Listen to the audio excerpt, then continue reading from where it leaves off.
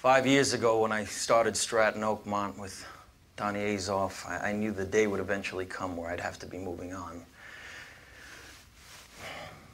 And it's truly with a heavy heart that I'm here to say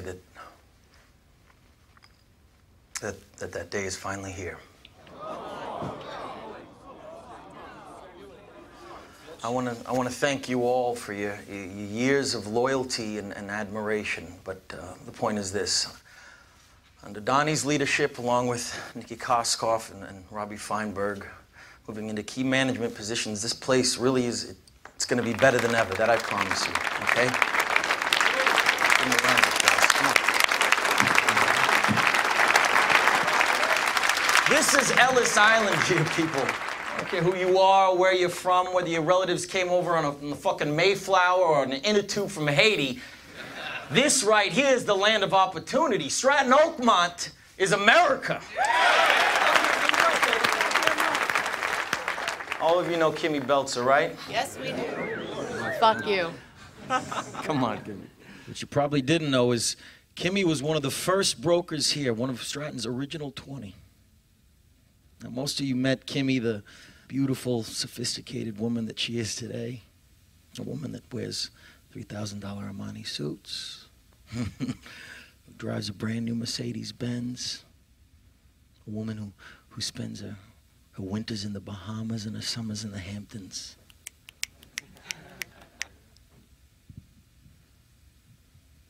That's not the Kimmy that I met. The Kimmy that I met didn't have two nickels to rub together. She was a single mom on the balls of her ass with an 8-year-old son. Okay, she was 3 months behind on her rent. And when she came to me and asked me for a job, she asked for a $5,000 advance just so she could pay her son's tuition.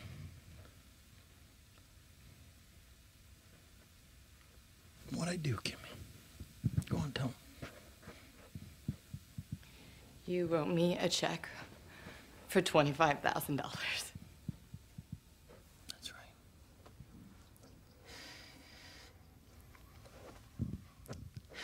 And you know why that is? It's because I believed in you. It's because I believed in you, Kimmy. Just like I believe in each and every one of you here today. I fucking love you, Jordan. I fucking love you. I fucking love you. I love you. I fucking love you too. I fucking love you too. And I love all of you. I love all of you from the bottom of my heart. I mean that.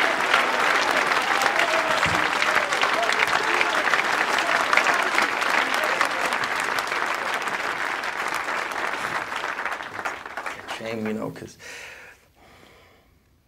for years I've been telling you guys never to take no for an answer, right? You know, to keep pushing, to never hang up the phone until you get what you want, because you all deserve it.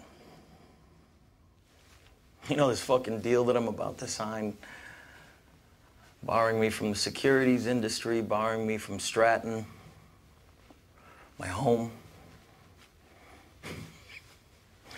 The fuck is that, you know?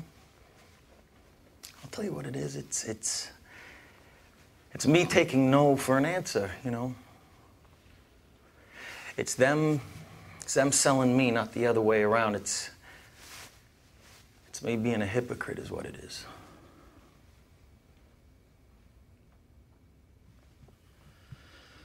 So,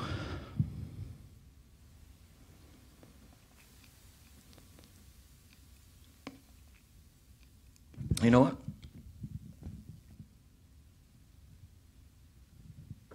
I'm not leaving. I'm not leaving. I'm not fucking leaving!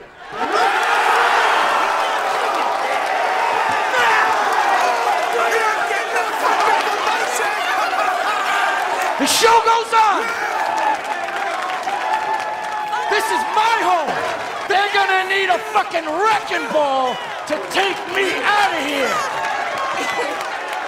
They're gonna need to send in the National Guard, a fucking SWAT team, 'cause I ain't going nowhere!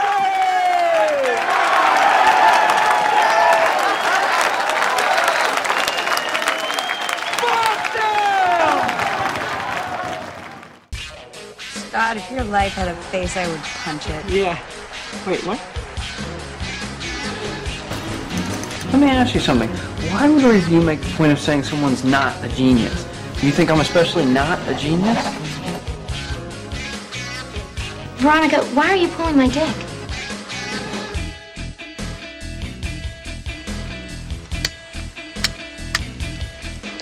Suck my fat one, you cheap dime store hood.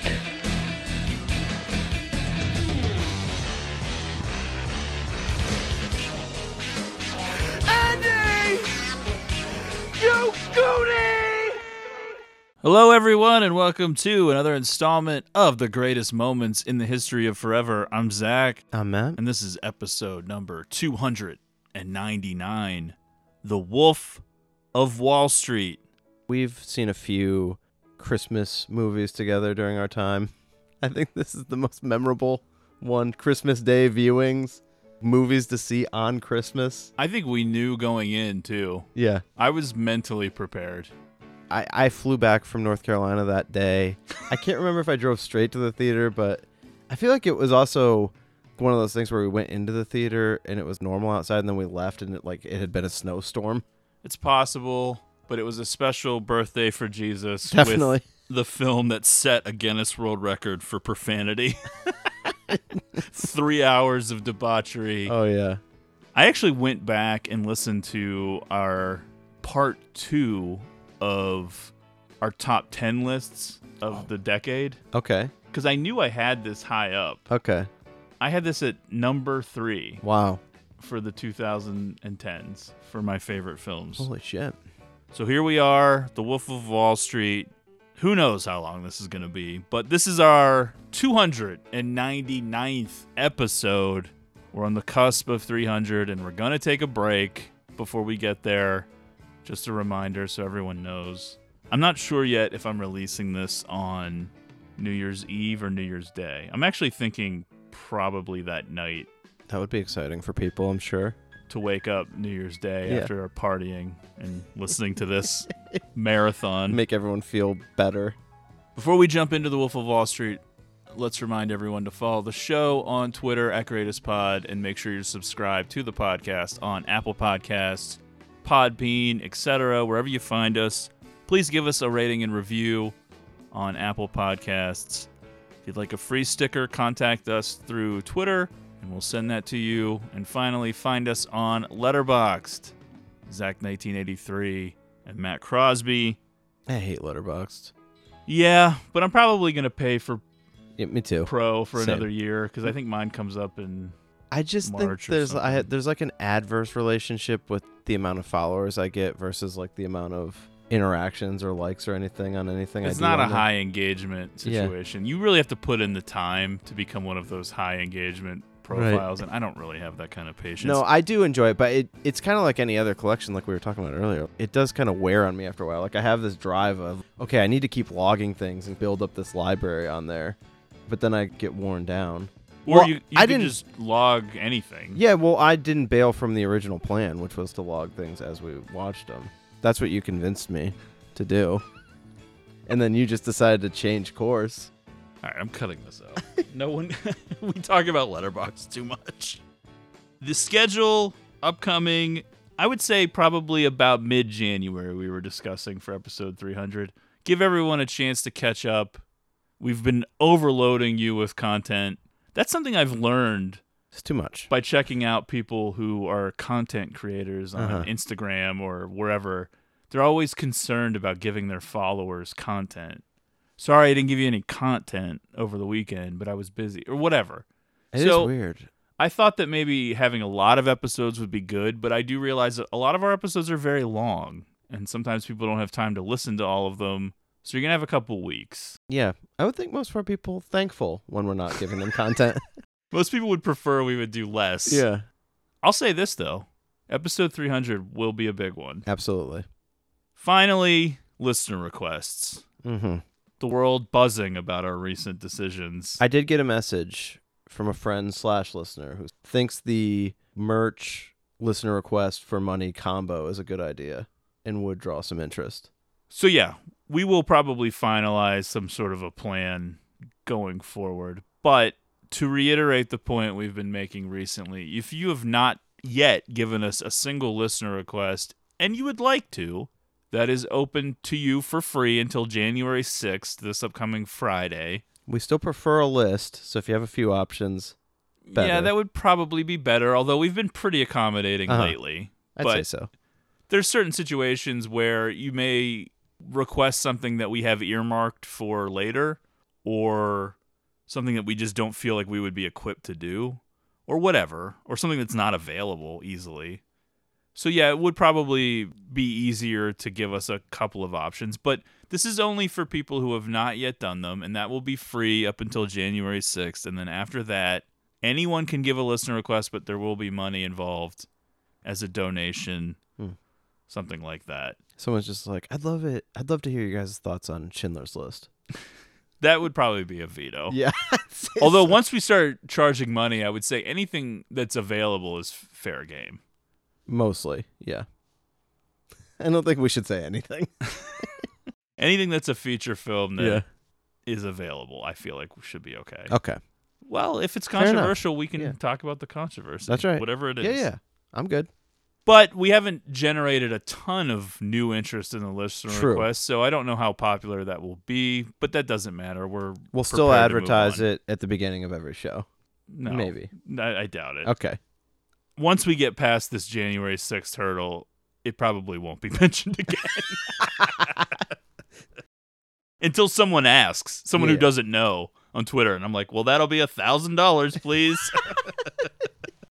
The Wolf of Wall Street was released in 2013. It was directed by Martin Scorsese.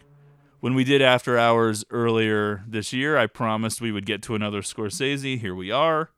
And this is probably one that people would be expecting us to do more so than an obscure movie like After Hours. I would think. It is funny. We do these episodes all the time, and my perception of how I think a movie gets made changes because I never spend time looking into these things. I just assumed this was a movie that Scorsese wanted to direct and not realizing that DiCaprio was really the first guy to get involved in this one, and those two have a history together. It was written by Terrence Winter, based on the 2007 memoir of the same name by Jordan Belfort. The budget was $100 million. The box office was $406 million, Scorsese's highest-grossing film. Insane. It was nominated for 5 Academy Awards: Best Picture, Best Director, Best Adapted Screenplay, Best Actor for Leonardo DiCaprio, and Best Supporting Actor for Jonah Hill. It won 0. It was released on Christmas Day. The Wolf of Wall Street is considered an epic biographical black comedy crime film. How about that?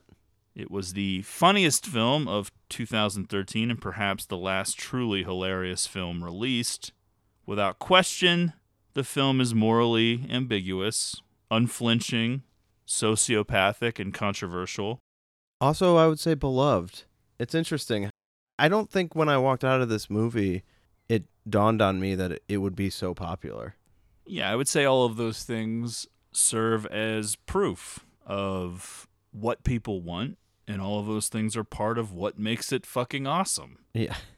Now, there is a lot to say about the morality of this film and the existence of this film, and that's something that we will tackle as we go, and especially at the end.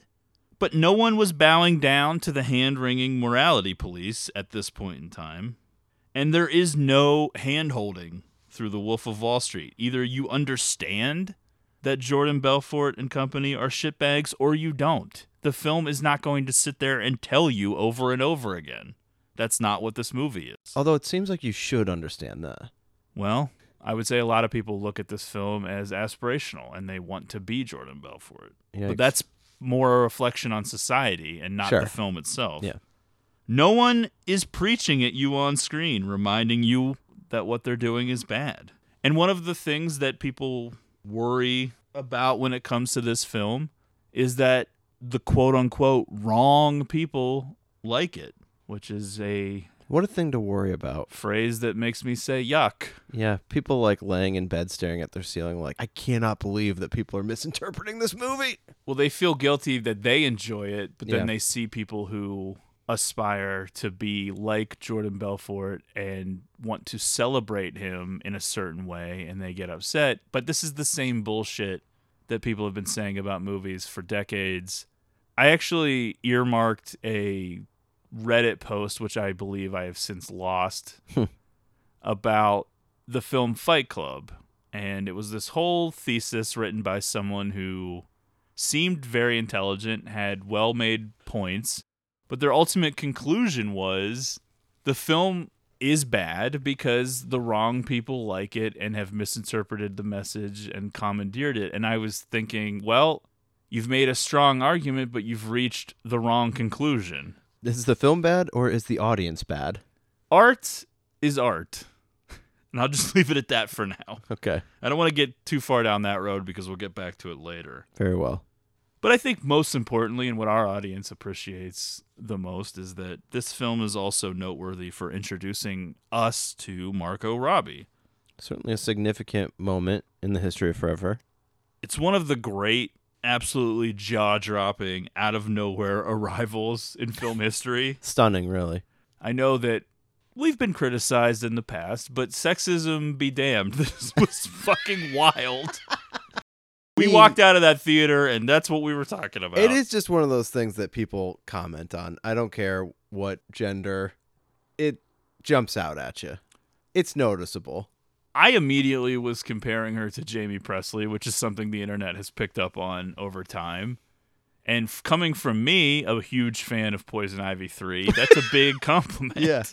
That doesn't get any better. But yeah, that's something that we'll touch on when we go through the movie and we actually get to the introduction of the Naomi character. How rare and special that is to be caught off guard. Because there are plenty of times where there'll be like a beautiful woman or a handsome man who's very muscular or something, and it'll be a very small part. I know. This is a huge part in this movie made by Martin Scorsese, starring the biggest movie star with $100 million budget. And who the fuck is this person? Right, but the second you walk out of there, you know this person is a star and is just going to be around for a decade now. Right, exactly. So there's a lot to cover with a movie that's 3 hours long. We're not going to go crazy. I'm going to try to keep this episode somewhat manageable. I know that, as I said earlier, we've been really weighing everyone down with an insane amount of content. So here's some things we're not going to get too deep into to save ourselves the time and trouble.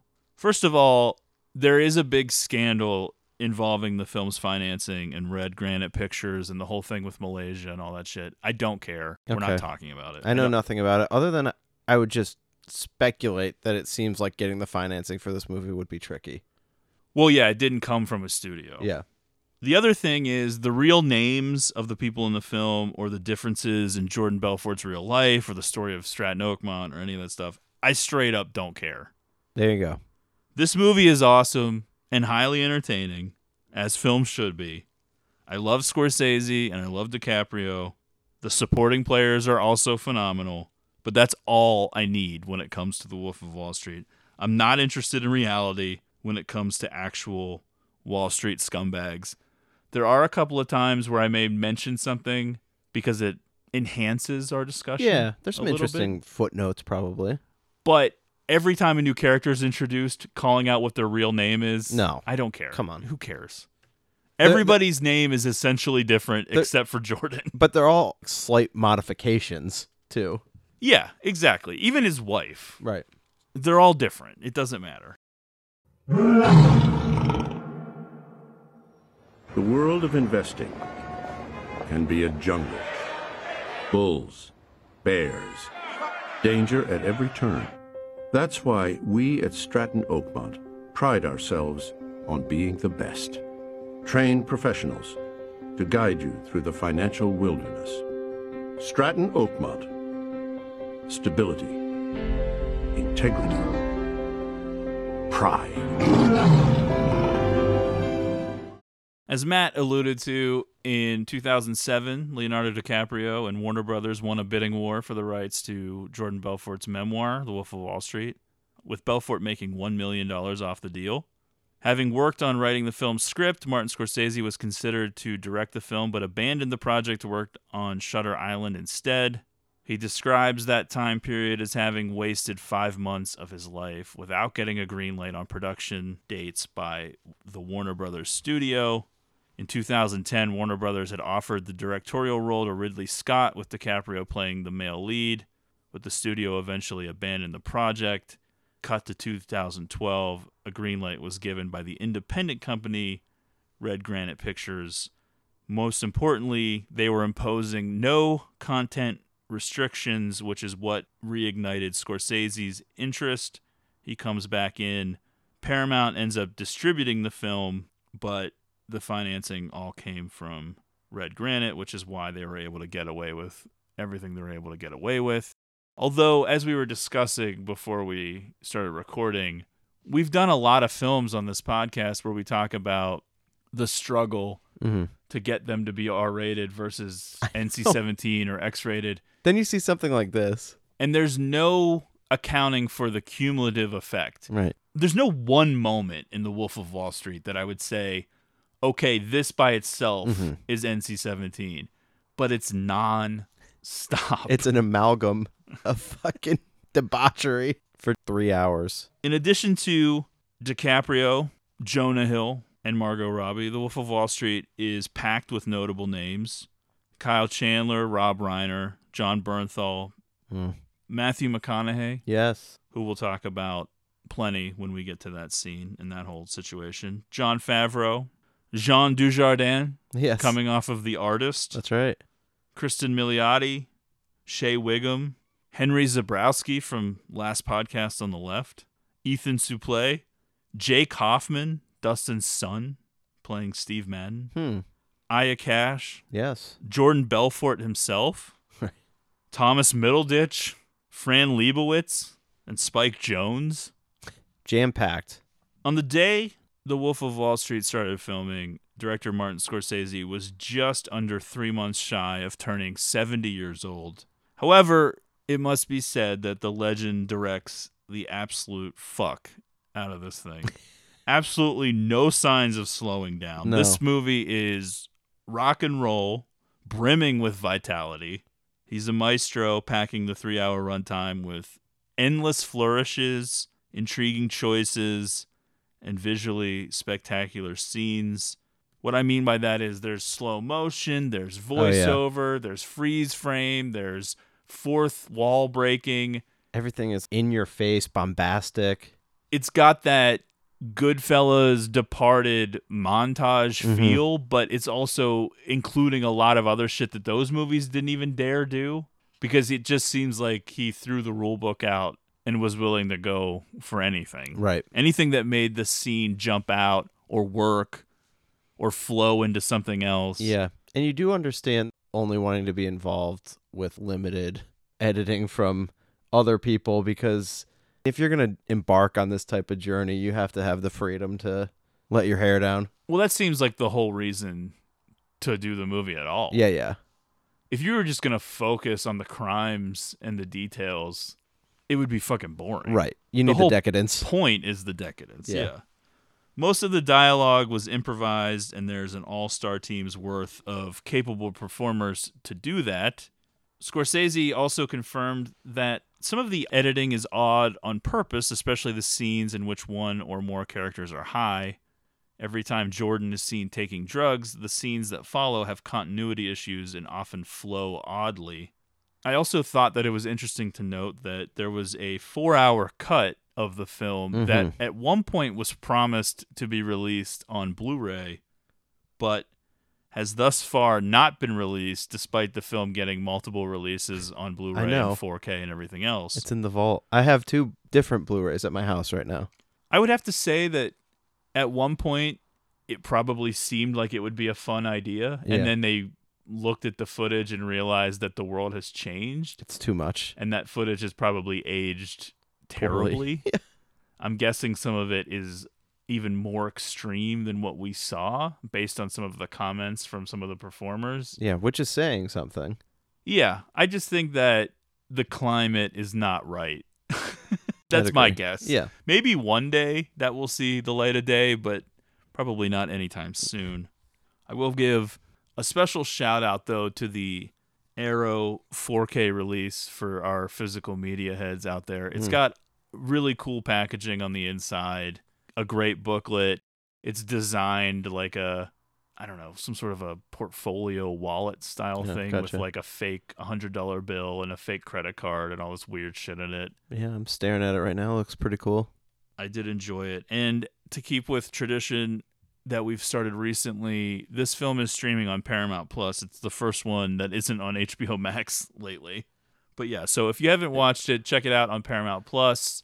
Speaking of physical media too, I know we've talked about this before, but I have a 4K copy with a 4K and a Blu-ray. The 4K wasn't working, so I put the Blu-ray in, and I'm like, this Blu-ray looks incredible. Like, how can something look better than this? I don't know what the 4K would have looked like, but... Well, Yeah. I don't really think the difference is that big. Yeah. But what can you do? I'm just saying, it's a good-looking movie. My name is Jordan Belfort. Not him. Me. That's right. I'm a former member of the middle class raised by 2 accountants in a tiny apartment in Bayside, Queens. The year I turned 26 as the head of my own brokerage firm, I made $49 million, which really pissed me off because it was 3 shy of $1 million a week. No. My Ferrari was white like Don Johnson's in Miami Vice, not red.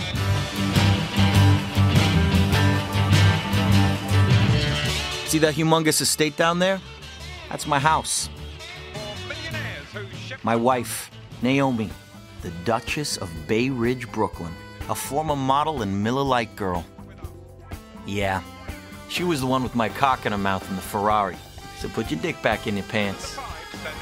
In addition to Naomi and my 2 perfect kids, I own a mansion, private jet, 6 cars, 3 horses, 2 vacation homes, and a 170-foot yacht. Of course, we have Leonardo DiCaprio in the lead role as Jordan Belfort, which complicates the issue because although I don't think Jordan Belfort is an ugly man by any means, it's always a glow-up.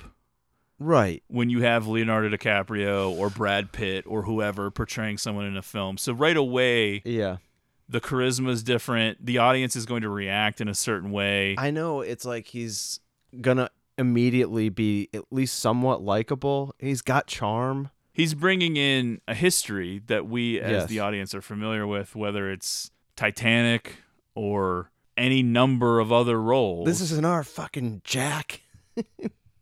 Well, I think that it just plays into how people perceive the film and some of the criticisms around the film. And I know that is one of the things because people are always going to be like, well, you're celebrating this character, but you have this built in, it's DiCaprio. Yeah, and that's what complicates it, but we'll get into that more later. I think that if you're looking to art to be your moral compass, then you're lost already. And I think that specifically with this film, people were trying to hold it to some sort of a standard that exceeded the standard held by our own society, which is sort of the point of the movie, which we'll talk about when we get to the end. But I thought it was silly to try to ask more of this film than what we did as a legal system to these people, than what we did as a real society to these people. I know. We'll get there. Yep. The film opens in the midst of the good times. Jordan, through narration, tells us that he made $49 million the previous year, which annoyed him because it was one short of $1 million per week, and he's getting roadhead in a white Lamborghini Countach, like Don Johnson in Miami Vice, and it's unbelievable to think that he's getting roadhead from a woman that looks like Margot Robbie. You're immediately thinking, this is the best man that's ever lived, and he's at the peak. Yes. But quickly we understand that it's not only full decadence at home, but it is at work too. They're doing insane shit in the office. They're tossing little people at a target and gambling on it. His gorgeous wife, Naomi, is played by Margot Robbie, who we'll talk about more later when we actually get into the story proper. This is still the introduction. She's a former model and Miller Lite girl. Pretty good gig. It feels like they're literally dangling her out there well before she really is introduced into the movie. Yeah, and I check this out. Well, true. I also think immediately when we meet him and his first wife, you're like, oh, okay. She's not going to be in the picture for long. Yeah, you get the writing on the wall. There is a growing sense of dread, too, for us Kristen Milioti fans. You're right. You see that coming a mile away, and this poor woman doesn't feel good. Although in the end, you're kind of thinking maybe she just got out. I think so. At the right time. Yes. But even in this introduction, we are sort of nearing the end of what would be considered the good times. Drugs, hookers, drinking, gambling. It's all adding up. One of the first things that you see, and it's a hard movie to talk about. It's an avalanche of things happening, it's all out nonstop. of sequence and randomly.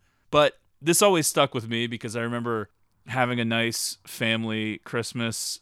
Grandma's over at the house. I'm going to this movie.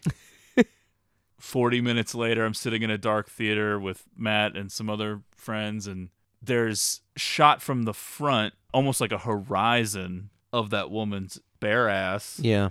Jordan Belfort burying his face as if he's doing coke out of it. We were discussing this. We're not even 100% sure what he's doing because it seems like he's sucking the coke, not even snorting it. Yeah.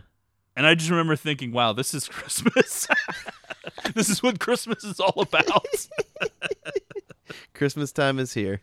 But I knew then that the rumors of what we were going to be expecting were true. Because I knew that this was going to be a crazy fucking movie. Yeah, like usual, I get most of my information that I know about the world from you, and I didn't follow a lot about this movie going into it, and you were like, yeah, this is like set some sort of record for how many curse words are in it. And I was like, oh shit, okay, we're in for. And then when like this is how the movie opens up, I'm like, oh boy, we're in for a ride. We're not pulling any punches. Yeah. I know that we've become broken records on the show, and we say the same shit week in and week out. Definitely. I just can't imagine this movie existing now for a lot of reasons. Mm-hmm. First and foremost, movies aren't good anymore. Maybe 2013 was the last time we were allowed to have fun movies. I don't know. Oh, I can't believe that was 10 years ago. Yeah, we're getting old. Time is just slipping by. It really is sad. At the very least, because of the excess, the drugs, the cocaine, the alcohol, everything else going on, of course, the lewds, which is a big part of the film, we know that, like many other Scorsese films, we have an unreliable narrator. Mm-hmm. Though, if you do a little research, you do find out that a lot of the film is accurate. Not only accurate to the book, but accurate to real life. You can cross-reference these events. However, details may change, things get exaggerated, and ultimately, I would say the closest comp is probably Goodfellas. Sure. But there's something almost more frenetic about this movie. The pace is different. The way things are strung together, scenes happen and then you're on to something else that doesn't even seem related.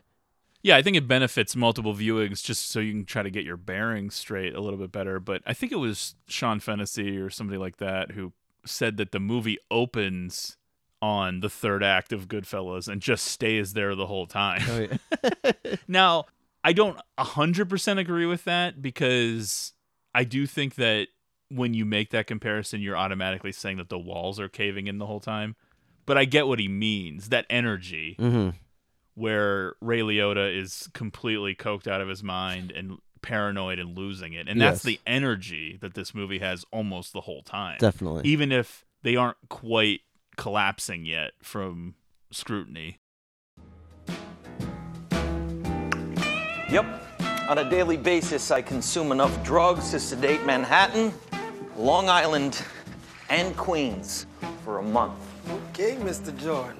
I take Quaaludes 10 to 15 times a day for my back pain, Adderall to stay focused, Xanax to take the edge off, pot to mellow me out, cocaine to wake me back up again, and morphine, well, because it's awesome. Morning, make them. Men lies about a little Of all the drugs under God's blue heaven, there is one that is my absolute favorite. See, enough of this shit'll make you invincible. Able to conquer the world and eviscerate your enemies. Oh! And I'm not talking about this. I'm talking about this. See, money doesn't just buy you a better life, better food, better cars, better pussy. It also makes you a better person. You can give generously to the church or political party of your choice. You can save the fucking spotted owl with money.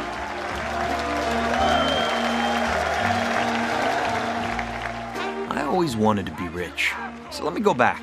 I'm 22 years old, newly married, and already a money-crazed little shit. So what do?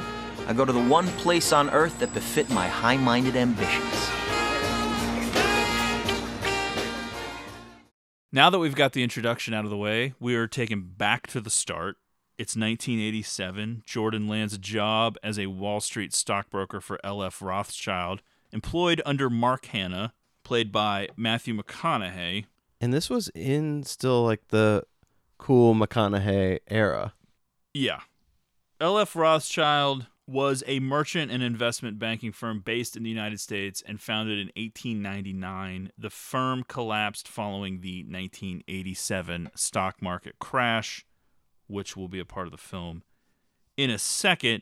Jordan is quickly enticed into the drug-fueled stockbroker culture and Hannah's belief that a broker's only goal is to make money for himself.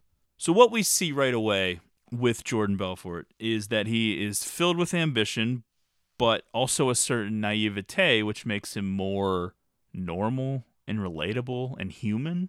But this scene with Mark Hanna, where he talks about mainlining adrenaline and all this shit, it sort of buffs out those human qualities and turns him into this person that he is the rest of the film.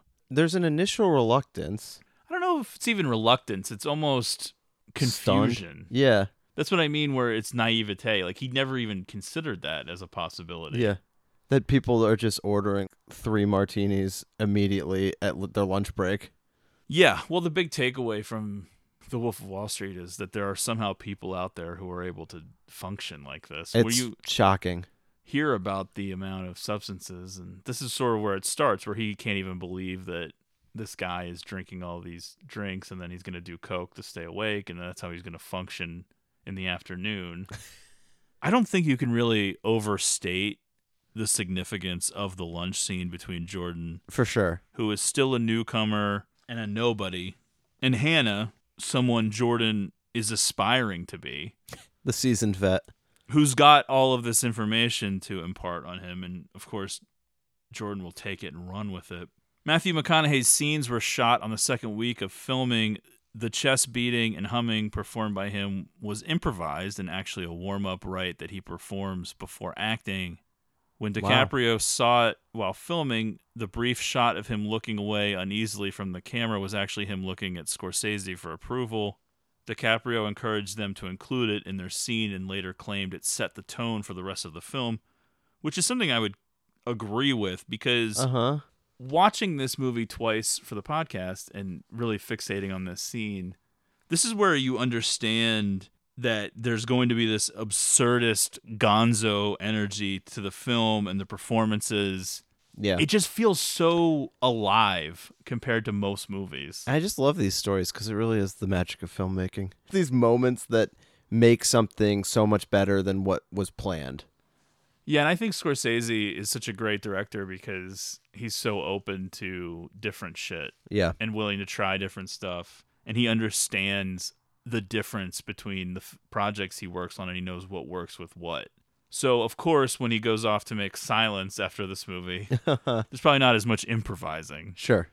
But he understands what's going to work, what the energy's like. I would say that The Wolf of Wall Street and the character of Mark Hanna, even though he is briefly in it, is essential to what we now know as the McConaissance. That's right. You can see his Dallas Buyers Club weight loss still pretty visible. Does look insanely skinny in these scenes. But yeah, this was a real moment. And then all of a sudden, you're 100% buying that the star of Failure to Launch and How to Lose a Guy in 10 Days is going to be in the next Christopher Nolan huge budget film. That's right. As the lead. Because of things like this. Yeah. We did Killer Joe Absolutely. on the podcast. That was a big part of it too, in my opinion. Go back and listen to that ep if you missed it. This lunch is supposed to be taking place in the World Trade Center. But the important parts of it are that Hannah conveys that what they do as stockbrokers is all not real, and that it preys upon the addiction of the people that they're talking to. This idea that they're going to get rich and that they're going to get rich quick. But all they But isn't it mutually beneficial if you're getting the clients rich? No. Fuck the clients. All they really do is quote unquote on paper. It's not real. Some great stuff here about jerking off. I know. How many times a week do you jerk off? Those are rookie numbers. You got to pump those up. The best is when he says, I jerk off twice a day. Now, I want to, but that's not why I do it. I need to. I fucking need to. Just the I want to. Like, yeah, I want to, but...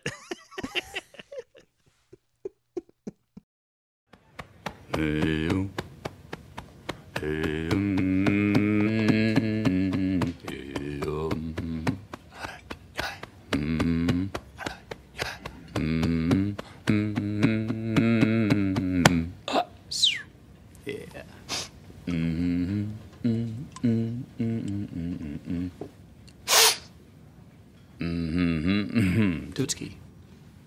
No, thank you, though. Mr. Hanna, what can I bring for you on this glorious afternoon? Well, Hector, here's the game plan. You're gonna bring us 2 absolute martinis. You know how I like them, straight up. And then precisely 7 1/2 minutes after that, you're gonna bring us 2 more. Then 2 more after that, every 5 minutes until one of us passes the fuck out. Excellent strategy, sir. I'm good with water for now, though. Thank you.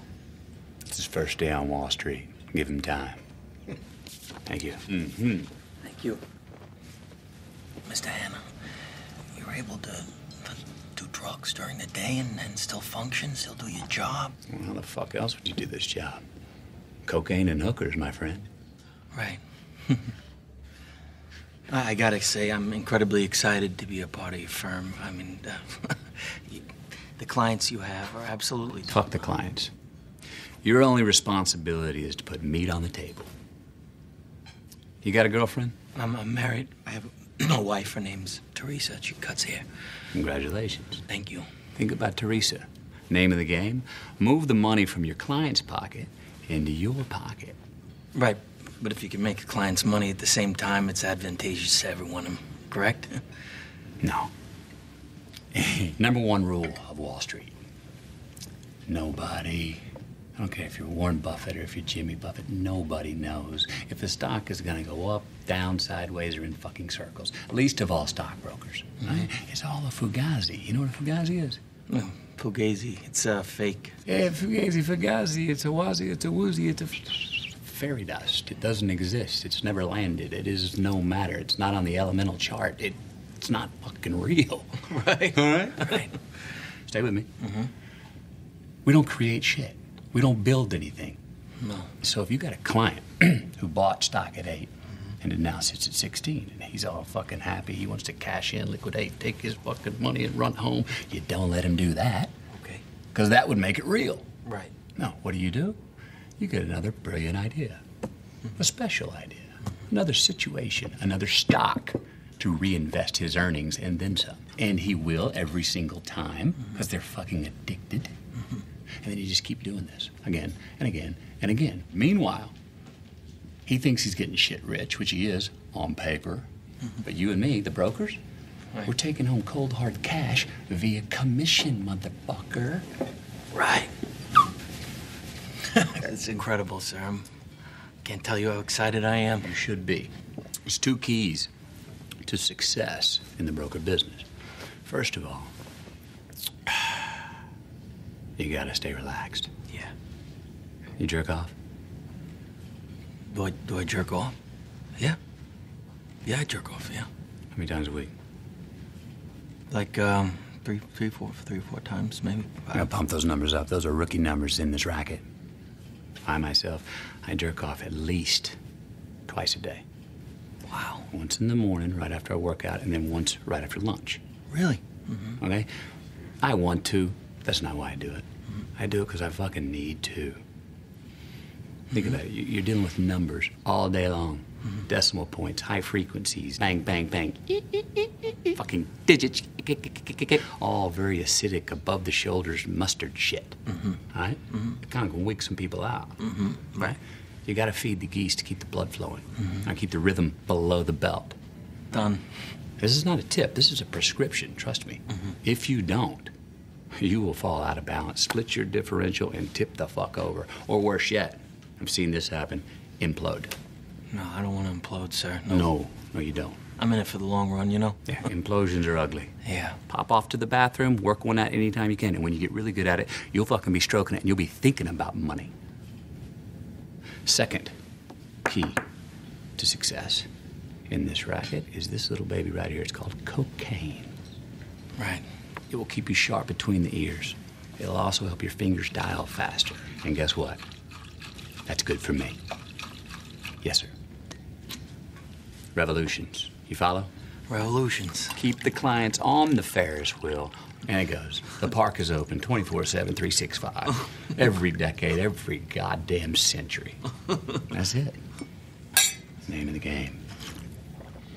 How kitty? Thank you.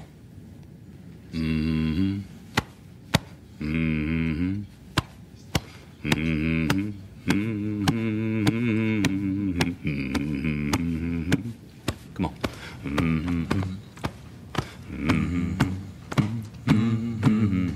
With a common denominator.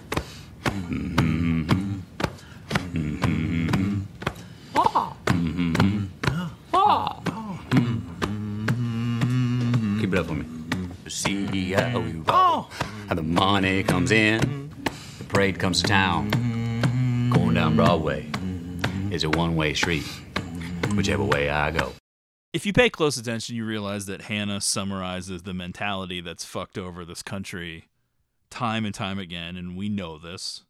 We know that an unreasonable percentage of the audience, mostly male, but some women too, will see The Wolf of Wall Street and Jordan Belfort as aspirational, and yet we're in hysterics in the theater, which is why it's a true black comedy. Sure. We understand that this is fucked up, but that doesn't mean it's not funny, because it usually is.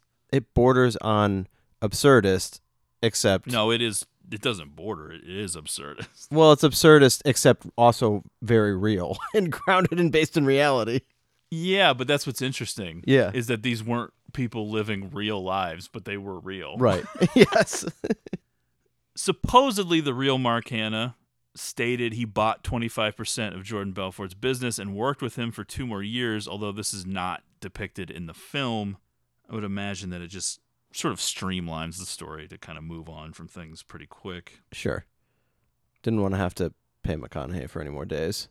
Just as Jordan is set to begin as a real broker, he loses his job following Black Monday, the largest one-day stock market drop in history.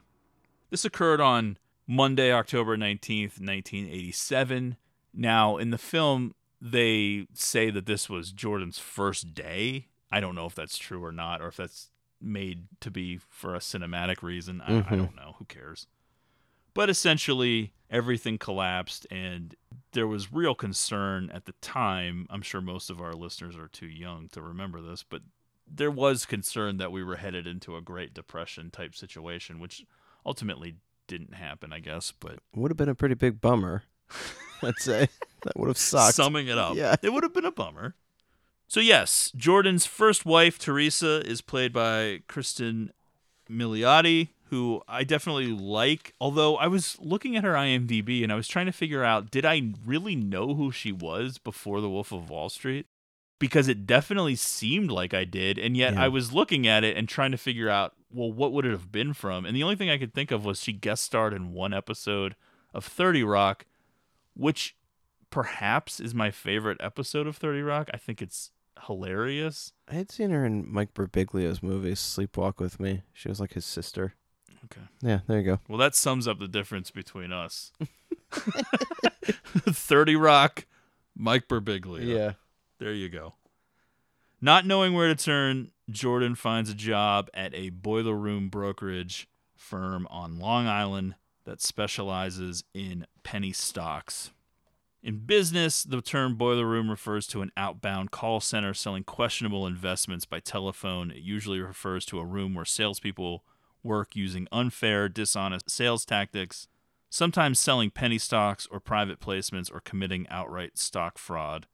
A common boiler room tactic is the use of falsified and bolstered information in combination with verified company-released information.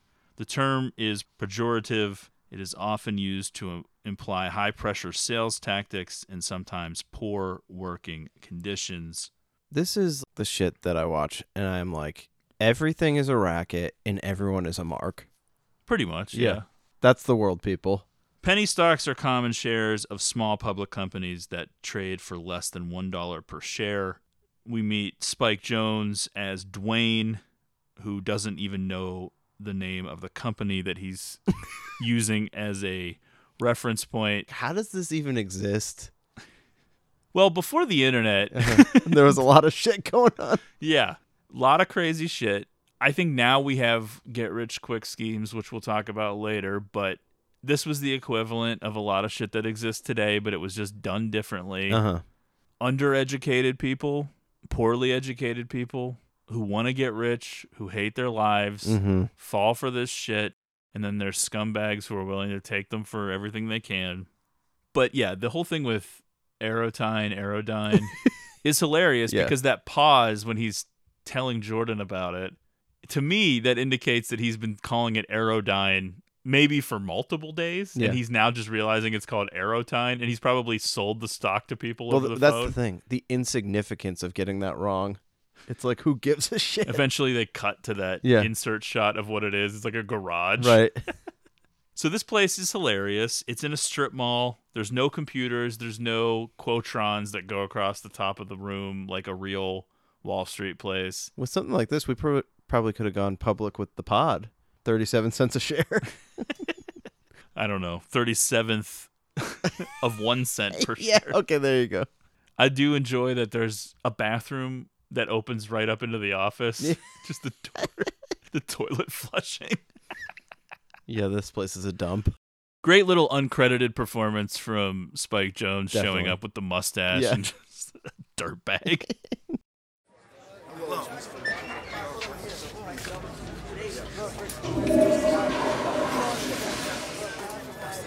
Hey, I'm looking for an investor center. Is that you want to invest? No, investor center. I'm looking for investor center. Yeah, that's us. Hey, this is it. This is it. Oh, I'm Dwayne. you're Dwayne. Yeah. Hi, Dwayne. We spoke on the phone. I'm Jordan Belfort. I'm the broker from Rothschild from New York. Yes, yeah. Have a seat. How are you?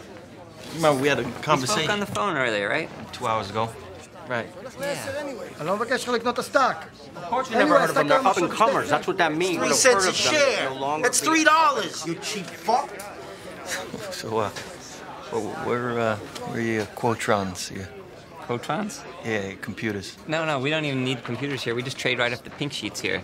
Pink sheets? Yeah, they're penny stocks. You know, companies that can't get listed on NASDAQ, they don't have enough capital, their shares trade here. Penny stocks? Yeah. This one, Aerodyne, is a really interesting, or Aerotyne. Aerotyne, yeah. Aerotyne. Aerotyne, huh? Yeah. Very hot stock right now. Yeah? Yeah, they're just a couple of brothers that are making radar detectors out of their garage. They're out of Dubuque. Maybe it's microwaves. I'm not sure, but you call the company's main line, their mom Dorothy answers, and she is so sweet. Good company. I actually don't know what else to... I don't know anything else about them other than that. 6 cents a share? Come on. Who buys this crap? Well, I mean, honestly, mostly schmucks. Postmen, there's always postmen. Right. Plumbers. They see our ads in the back of Hustler and Popular Mechanics, and our ads actually say they can get rich quick. Hustler? Yeah. You know the girly magazine? Yeah. Nudie Mag. A lot. Yeah. We're helping them finance houses. We're helping them buy their wife a diamond ring, a boat, maybe. Is this stuff regulated, or are you guys, what are you doing here? Sort of. Sort of? Jesus Christ, the spread on these is huge. Yeah, and that's the point. What's your name again? Mine, Jordan Belfort. Jordan, what do you get on a blue chip stock? I make 1%. I did make 1%. Pink Sheets, it's 50. It's 50%? 50% commission? Yep. For what? It's our markup for our services. So if I sell a stock at $10,000, my commission is $5,000. If you sell $10,000 worth of this stock, I will personally give you a blowjob for free. And I hope it happens. It doesn't take long, though, for Jordan to become king of Shit Island. He makes a small fortune thanks to his aggressive pitching style and the high commissions available on penny stocks. So the blue chip stocks, the real stocks, they get 1%. If you're selling Disney, AT&T, that kind of shit in a real firm, you're only getting a 1% commission. But if you can unload this horse shit at a much smaller scale, obviously, you get 50% commissions. So it's almost as if a light bulb goes on in his head, which is, what if I could sell this bullshit at the rate that we sell the good stocks? Right. So if I sell 5,000 shares of a good stock and I get 1% of that, what if I sell 5,000 shares of this bullshit and I get 50% of that? And that's really the one thing that we know for sure about Jordan Belfort, is that he is a natural-born salesman. He uses this skill for evil, of course, essentially, but it does seem as if in this particular field, as shady as it may be, he does truly excel at it. Definitely. He's charismatic. He can kind of inspire people, whether that's people that work for him, but even the people that he's selling to. On the other end of the phone, Right. yeah, he gets them excited Yes. for something that is not real, but they don't know that. His success and the accompanying lifestyle attract attention, and soon Jordan befriends his neighbor, Donnie Azoff, played by Jonah Hill. One of the more interesting characters to ever exist in any movie. Who immediately quits his job to work for Jordan. I was always taken aback, and you and I have discussed it, that he's just like, I will quit my job right now if you show me your pay stub. Quit your job based off what? Come work for me. Why do I want to hire you, Yeah, that's weirdo the one loser? thing the movie doesn't do a great job of explaining, is why Jordan would want Donnie to work for him, why Donnie becomes so essential, what Donnie does well. The movie does essentially portray him as a caricature of a human. Right. With the giant teeth and the whole thing that's going on And with he's the performance. just ridiculous all the time. He doesn't really have many human qualities, whereas Jordan does at different times, and he has natural struggles, even though he's mostly a bad dude and does bad things. I would say Donnie never really seems like a normal human in any way. Yeah, we're never really given too big of a window into his life, but you'd have to imagine that there would be a little bit more there than just the fact that he makes Jordan laugh. And he is such a weirdo. Yeah, I do think at a certain point it's the enabling. It's the, hey, I'm into all this fucked up shit and I want to push everything as far as I can, and this dude is here for it too. Well, I think in real life, he had to have just been more intelligent than the other people. He had to bring something to the I would table. think, yeah, right. We just aren't privy to for Because this. in the real life version of this story, they were not 100% corrupt all the time. Right. They had to do real shit to exist. To keep it as like a semi-legitimate business. Yeah, at first, and then it became less and less legitimate and Right. all the shady shit in the background. But yeah. So I'm sure that the real life version of Donnie brought a little bit of something to the table, but they never really convey that in the film. Right. In January 2014, Jonah Hill revealed in an interview with Howard Stern that he made only $60,000 on the film. Wow. Which was the lowest possible SAG-AFTRA rate for his amount of work, because he wanted to work with Scorsese so much.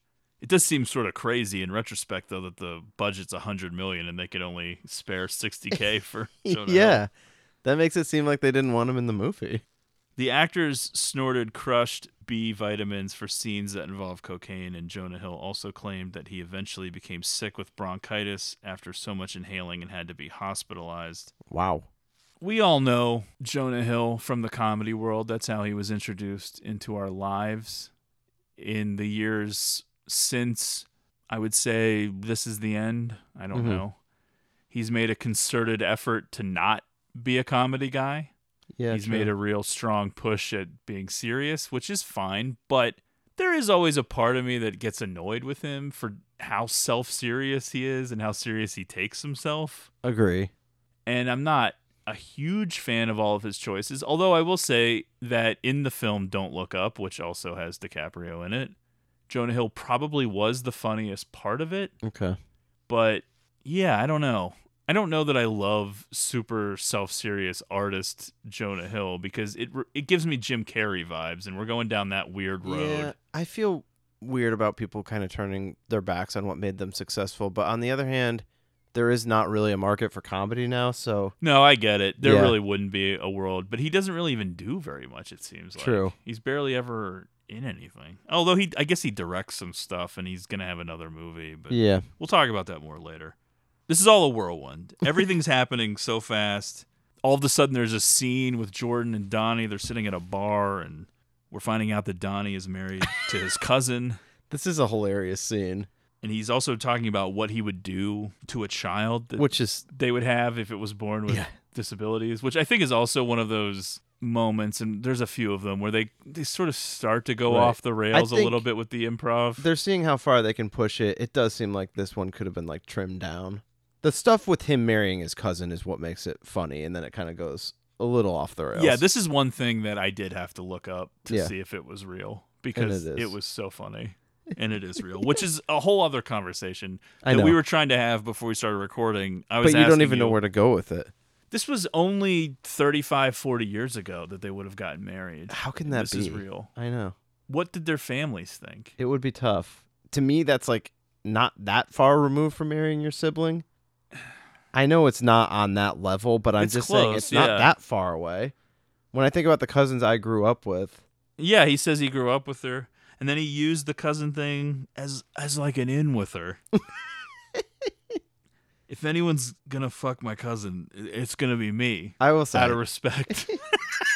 DiCaprio is always great, but there's certain scenes where I love the way that he just approaches it, and this is one of them. How he brings up the conversation. Yeah. I don't know. I heard some shit. Nah, fuck it. I don't Like, believe it. Yeah. They actually have a good chemistry together Definitely. with DiCaprio sort of being the straight man to the over-the-top antics from Hill. Right. And then this all spills into Donnie wanting to smoke crack. Yeah. And I do think that kind of Like, yeah, sets, as if that's normal. Well, I think this does set the basis for how this friendship is going to work, though. Donnie is just willing to try and do fucked up shit all the time. Yeah. And that is right up Jordan's alley. Yeah, let's keep pushing this thing. He's the guy that he's been looking for his whole life to push Right. him into this darkness. Yeah. And for those of you who are thinking, man, so many clips have been played, how could you not play the Marry the Cousin clip? Just it's at the end of the episode. But it is that thing because I'm constantly, when viewing this movie, thinking to myself, how can Jordan continue to be friends with Donnie? He seems like a loose cannon, a wild card. He can't be trusted. Yeah, he fucks things up all the time, but he's funny. Yeah. And he does fucked up shit. Exactly. So therefore, he has to be my right-hand man. Yeah, that's definitely what they're portraying in the movie. I guess my whole point is that he was clearly bringing something business-wise to the Right. table, including his relationship with Steve Madden. Sure, which was it seems like a big score for them, the big dirty. I think that you can't underestimate how in real life the timeline is probably different than the movie. So Right. some of the stuff that seems like it comes later was probably already discussed. You know, different shit was moved around. So I'm sure there was legitimate reasons to think that this guy was worth making your right-hand man. And who knows, maybe the real guy wasn't as much of a loose cannon. I don't know. Sure. They gave Jonah Hill free reign to start improvising. Right. And it got all insane. And they're like, all right, put these big teeth on and Yeah. we'll see what Swallow happens. a goldfish. Yeah, that's another thing we're not really going to get into. Sure. They got in trouble with Yeah. The animals may not have been treated great. There's like a chimp and a snake and the fish, which apparently was in Jonah Hill's mouth. And, All right. Well, you know. we're sad to hear it. Jordan and Donnie recruit several of Jordan's friends and acquaintances, mostly pot dealers, essentially an idiot all-star team, whom Jordan trains in the art of the hard sell. Jordan's tactics and salesmanship largely contribute to the success of his pump and dump scheme, which involves inflating the price of a stock by issuing misleading positive statements in order to sell it at an artificially augmented price. When the scheme's perpetrators sell their overvalued securities, the price drops immensely, and those who were conned into buying at the inflated price are left with a stock that is suddenly worth much less than what they paid. To cloak this, Jordan gives the firm the respectable-sounding name Stratton Oakmont in 1989. And he also does this so that they can start to target people with real money, who he describes as whales. Yes, because there is, and it gets called out in this news article, for at least some small segment of the movie, there's kind of this idea that it becomes, we're doing this to rich people, so who cares? Yeah, eventually that's what they move into. What person with a college education would trust this bunch of jerk-offs? Oh, tell me to call him back. I got 5 fucking grand on the phone right now. Hey! But what if they didn't sound like a bunch of jerk-offs? What if I could teach them how to sell to people with money? Real money. So I decided to reinvent the company. Gentlemen, welcome to Stratton Oakmont. You schnooks will now be targeting the wealthiest 1% of Americans. Talking about whales here. Moby fucking Dicks. And with this script, which is now your new harpoon, I'm gonna teach each and every one of you to be Captain fucking Ahab. Get it? Huh? Captain who? Captain Ahab. From the fucking... From the book, motherfucker, from the book. Turn your fucking brain on. Fuck you. Listen to me. We're a new company with a new name. A company that our clients can believe in. A company that our clients can trust. A firm whose roots are so deeply embedded into Wall Street that our very founders sailed over on the Mayflower and chiseled the name Stratton Oakmont right into Plymouth fucking Rock. You got it? The company expands rapidly, moving from an old auto garage into a real office. The number of employees keeps growing. The money keeps rolling in. I like that when they do their little calls to these people, everyone is a senior vice president. Yeah. And once they are in that real office and they have both men and women working for them, and it seems like they're in a more corporate setting, this is the first time we get a taste of the real debauchery. And that's even what Jordan refers to it as. That's right. It's time for this week's act of debauchery. It's a badge of honor. And he gives that sales assistant $10,000 to shave her head, and then a marching band in their underwear comes in, and then strippers come in. I get that this is part of the whole thing, but there are certain things that they do that's just, I'm just like, why was this worth anyone's time or money? What is marching band in underwear doing for anyone? I don't even know if it's worth $10,000 to see this woman shave her head. I don't think so. Okay. Yeah. I would be like, don't do it. But it's not any worth time in the film where that distorted old blues music comes in, and there's a lot of songs on the soundtrack. Howlin' Wolf. Yeah, there's Howlin' Wolf, and there's some other people, too, at different times. That's almost your indication to know that it's fucked up. And if you pay attention to this first act of debauchery here in the office, and there's these naked women, and all of a sudden they're fighting over the women, and the woman who shaved her head looks kind of like she regrets it. And if you pay attention to Jordan's face, there's almost like a discontented look. I would say that if you pay close attention, there's a warped, demonic quality to their debauchery. It's kind of scary and unpleasant. Yeah. On the surface, you're thinking boobs, great, drugs, great. This is fun, a party. But if you actually really look at their faces, it's not fun. No. It always feels like something worse is going to happen than actually does. And then sometimes it does. Yeah, that's true. After the fact. Right. And then they brush it aside very quickly. Yeah.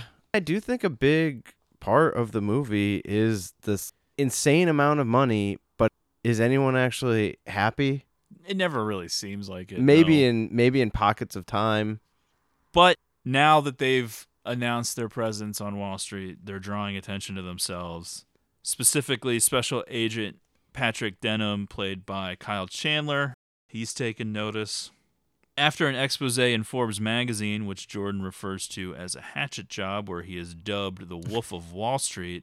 Never fails to be entertaining, like these people talking about themselves, thinking that some puff piece is going to come out about them. Like every time it's not. Hundreds of ambitious young financiers flock to Stratton Oakmont. So the article is a magnet. Mm-hmm. No publicity is bad publicity. I've heard that in real life he dubbed himself the Wolf of Wall Street, but who knows? Mm-hmm. It does seem like he took to that name a little too easily. Yeah. Essentially, Stratton Oakmont has tapped into the nation's twisted id. They're getting rich quickly and doing whatever they want. How could that not seem appealing? We already know the mindset of most of Wall Street. Jordan and Stratton Oakmont just do away with the formalities and get right down to it. Now Jordan's a superstar, and Forbes essentially confirmed it, whether that was their intention or not. The movie becomes very hard to keep up with. The company's doubling in size and then doubling again. Cocaine nonstop. I imagine this is a reflection of life, though, too. When things are happening like this, and it's like lightning in a bottle, and everything's like moving so quick. That's probably full-on fucking in the office. There's that funny and tragic little interlude, the sad tale of Ben and Pam, who Pam is this woman that blows Ben in the elevator at their new office building and then also fucks Donnie and Jordan at the same time. And then Ben marries her even though she blew everyone in the office. And then Jordan, as he's narrating, says, and then he got depressed a couple years later and killed himself. They cut to a quick picture of a blood-filled bathtub as if he slit his wrists.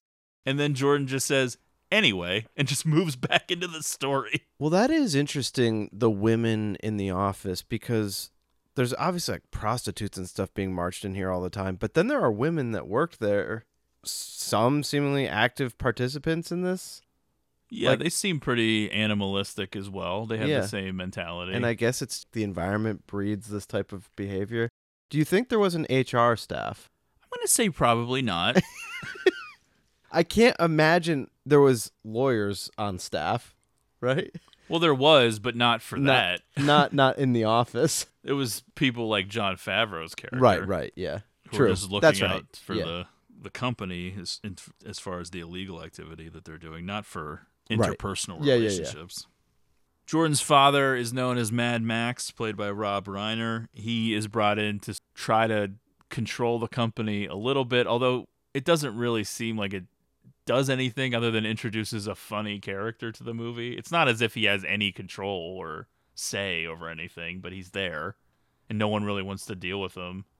One of the more famous scenes of the film, and it's something that's always bugged me a little bit, and I guess that most people probably have varying takes on it, and I was discussing this a little bit with you, and we touched on it a little bit with the cousin fucking thing and the potential for a child born with disabilities and what they would do with it and all that stuff. But the improv occasionally gets on my nerves. Even if it's funny, even if I can laugh at it, there's still a part of me that's thinking this doesn't fit, in my opinion. It feels like it's from a different movie, and it doesn't seem believable anymore. Yeah, there are times where some of the interactions feel inauthentic. And the big one is the scene where Jordan, Donnie, and a couple of the other guys, Rugrat with his fake hair and the whole deal, they're discussing the dwarf tossing situation and hiring out these guys.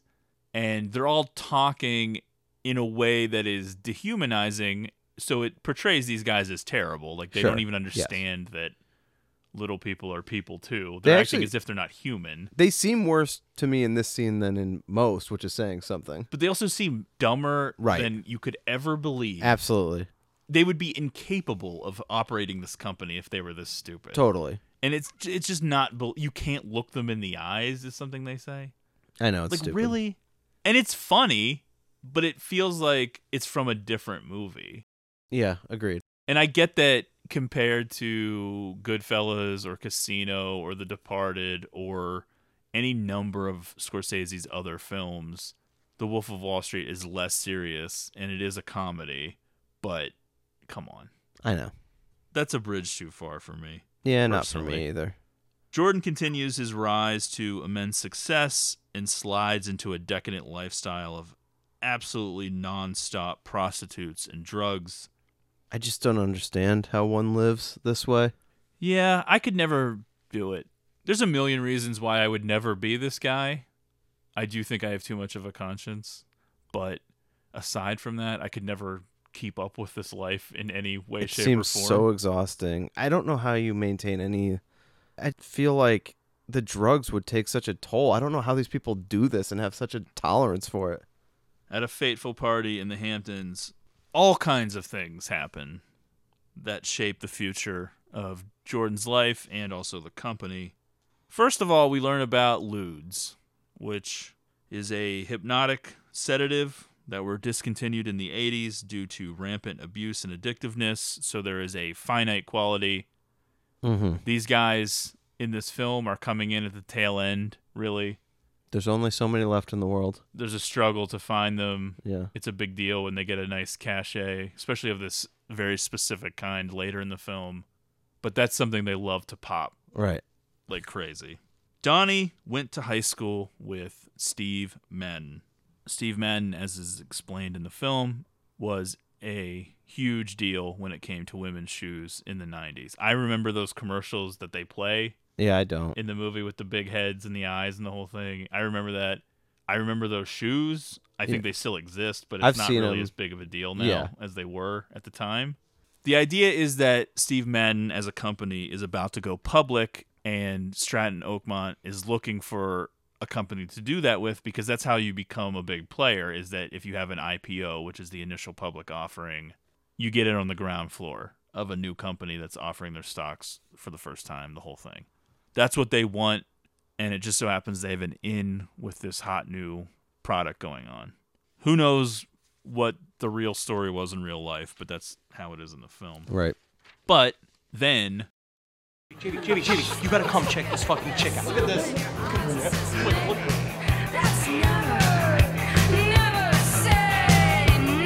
I would fuck that girl if she was my sister. I would let that girl give me fucking AIDS. You want to see the wolf we handle this? Yes. Christy!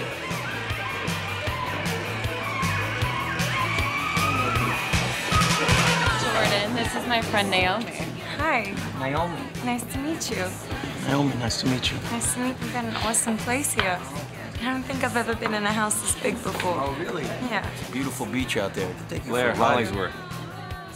Hi, Blair. Nice to meet you. Name's Blair, right? Yeah. You like to jet ski? I've never done it before. You've never jet skied in your life? No, I've never jet skied. Never been on a jet ski? No, I haven't. How many times are you going to ask her? She's never been on a jet ski. I don't know. I might ask her a couple more times. Okay. Take a jet ski, you know? Sure. Hi, I'm Hildy. Nice to meet you. Hi. Jordan, Teresa need your help. Yeah, I'll be on a couple minutes. Just tell her I'll be on a couple minutes. Why don't you tell your wife that? I might do that, but I'm having a conversation. What, my You know what? I secretary? think we should get going. Wait, where you guys going? We gotta go. We got 2 other parties we're Oh, no, supposed to get we to. can No, stay no, for no. a drink. Yeah, stay for a drink. No, Like man, we got champagne? 2 other parties. We meet Naomi LaPaglia, played by Margot Robbie, the And- Duchess of Bay Ridge. That's right. And it's, of course, one of the Alone by Heart moments blasting. Except for everyone Yeah, in the world. in the world. Mm-hmm. Because we were all being introduced for the first time. And as Jordan is meeting her, and she's there at this party with some other fucking douche, Blair, you can give an LOL to Blair, but at the same time, you know it's like a ouch for Teresa. Yeah. Oof. We already know from the beginning of Even- the film that he's married to her later, but Teresa's at this party. I know. It's tough. But even Blair, I'm a little bit like, that sucks, man. You just walk in. Yeah, but he seems like a dork. Totally. She just upgraded to the next bigger rich guy. True. I'm sure Yeah. Blair was rich, but then she met a real rich guy. Right. You know how it is. Yeah. Don't bring her to a richer guy's house. Yeah, let's be clear. Come on. Naomi's a victim in many ways in this film, especially with the domestic abuse and shit like that. But Sure, she's no yeah. angel. No. She's no Babe in the woods. She She's knows got what her she's own doing. mission. Yeah. Donnie openly masturbating at the party in front Insane. of her. This may have been the most shocked that I was when we were watching this in the theater. I'm like, holy shit, I cannot believe this is what's happening. Jonah Hill wore a prosthetic penis while masturbating at the party. The surprised reactions from the actors and extras were genuine. Probably something they wouldn't even do now. No. You couldn't even pretend to spring that on people. Just gets pepper sprayed. This whole sequence is very hilarious, very relatable. Relatable? Sea Otter, well, to the point. The reaction of seeing a hot woman just openly masturbating. There's been some wild times. Absolutely. We've all grown up. Totally. No, just their reactions aside from Yes. Donnie, which is, of course, inappropriate. Stuff. They're all inappropriate, but a few of them are more excusable, where they're Yeah. just like, JB, you gotta look at this fucking chick, man. And then the unrelatable part is that they actually have a friend in their group who will go down and talk to her and Yeah. just make a move. Because she's unlike anyone's ever seen in their real life. Definitely. Olivia Wilde auditioned for the part. Okay. She was deemed too old to play DiCaprio's Oh. wife, despite being 10 years younger than him. Rough. That is a rough scene. Unbelievable. Hollywood. I know, it is insane. Blake Lively, Rosie Huntington Whiteley, Teresa Palmer, wow, and Amber Heard were also in the mix. But it's way more awesome that it's someone that most of the world had not seen before. Absolutely. She had been on a TV show called Pan Am. She was an actress in Australia. And some people knew her, but most of the Come on. world did not know who she was. Explodes onto the scene. We were like passing out in Wow. our seats. Like, who the fuck is this? But that's what's cool about the movies sometimes is they can catch you off guard. And it so rarely happens this day and I know. age because everyone knows everything and there's not really a lot of surprises. But you have a $100 million film directed by Martin Scorsese starring one of the last movie stars on Earth. And this is a pretty sizable part given to a relative unknown who becomes a star overnight, Absolutely. immediately, Yeah. and has gone on to a career. So it doesn't take much time for them to actually hang out. And she knows the score. Oh, yeah. Because he's like, well, what, married guys can't have friends? And she's like, we're not going to be friends. Oh, yeah. And watching Jordan be nervous and unsure of himself with Right. her is oddly charming, even though we know he's an adulterous shithead. I know. Because But- he's so cool all the time. Absolutely. And it's no shortage of beautiful women that have been around him at any given time, and he's just like, who gives a shit? Obviously, there's something special about this one. Naomi ends up having to take control of the situation. They're in her apartment. She's like, light a fire, and he's like throwing things into the fireplace. He doesn't know what the fuck I he's know. doing. Then all of a sudden, ba-boom. Yes. You actually fell out of your chair, if I remember I correctly, believe so. in the theater. Yeah. I don't think I've ever quite recovered from that day. Originally, Scorsese offered Margot Robbie to appear wearing a bathrobe during the seduction scene between her and DiCaprio. Robbie refused and insisted on doing the scene fully nude, her first in her career. According to Robbie, quote, the whole point of Naomi is that her body is her only form of currency in this world. She has to be naked. She's laying her cards on the table. Robbie said she had 3 shots of tequila in succession before shooting the scene to relax. After shooting was complete, Robbie initially fibbed to her family and friends about actually doing the nude scene in order to delay any personal repercussions, claiming CGI was used to superimpose her head on a body double.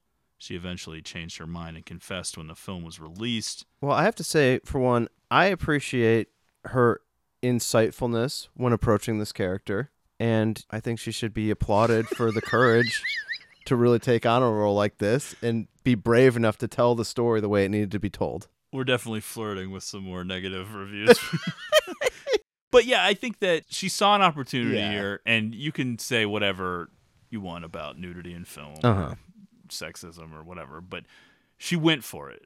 She reached out and she went for it because she also revealed that she accidentally slapped DiCaprio more violently than she intended to while auditioning, getting a little lost in the moment, slapping his face, yelling, "Fuck you." There was a stunned silence on set, and then all of them burst out laughing, but she feared that DiCaprio would sue her for it. She apologized, but he was impressed with her courage and asked her to hit him again. Me. Venice. Yeah. Maybe revealing a little bit more. But Well, I'm saying Yeah. that's somebody seeing an opportunity in front of them. It seems like a long shot because Oh, sure. despite what you think about those other women I listed, they were all more No well-known. names. And they went with an unknown instead, so she took her chance and really pushed it to the limits. And by the way, she is great in this movie too. Yeah, she is. And I think that she has a lot of talent, and it probably was just a matter of time before she became a star, but this was the big moment. Jordan, in his narration, tells us that her pussy was like heroin. Mm-hmm. I think you can understand. What's that? I think you can understand. Jordan fully commits to an affair with Naomi, and when Teresa inevitably finds out, he divorces her and marries Naomi in 1991. At this point, both the SEC and the FBI begin truly investigating Stratton Oakmont. So there's a couple of things here. When Teresa finds out about the affair, when he gets out of the limo with Naomi, it's confirmed that Jordan and Teresa are living in Trump Tower. This is a tough moment, though. For what? Kristen Milioti fans? Yeah. Although I do feel like she probably got out at the right I agree. moment. Especially considering he punches Naomi in the stomach later. Definitely. And he's just not a good guy. Yeah. I know he's a shit, and the damage had already been done here, probably a million times over. But it sort of marks the true death of whatever normalcy was in him to start off the movie. This is the complete cutting off of that. I guess, but I think it was probably before this. Yeah. It was just a matter of time. That's what these guys Sure. do. When Yeah. they get more money, they're going to go for a younger, hotter wife. They're shitheads. Mm-hmm. They don't have any morality. The bachelor party flight. This is all like a quick is little nuts. aside, but he spends $2 million on a bachelor party weekend in Vegas.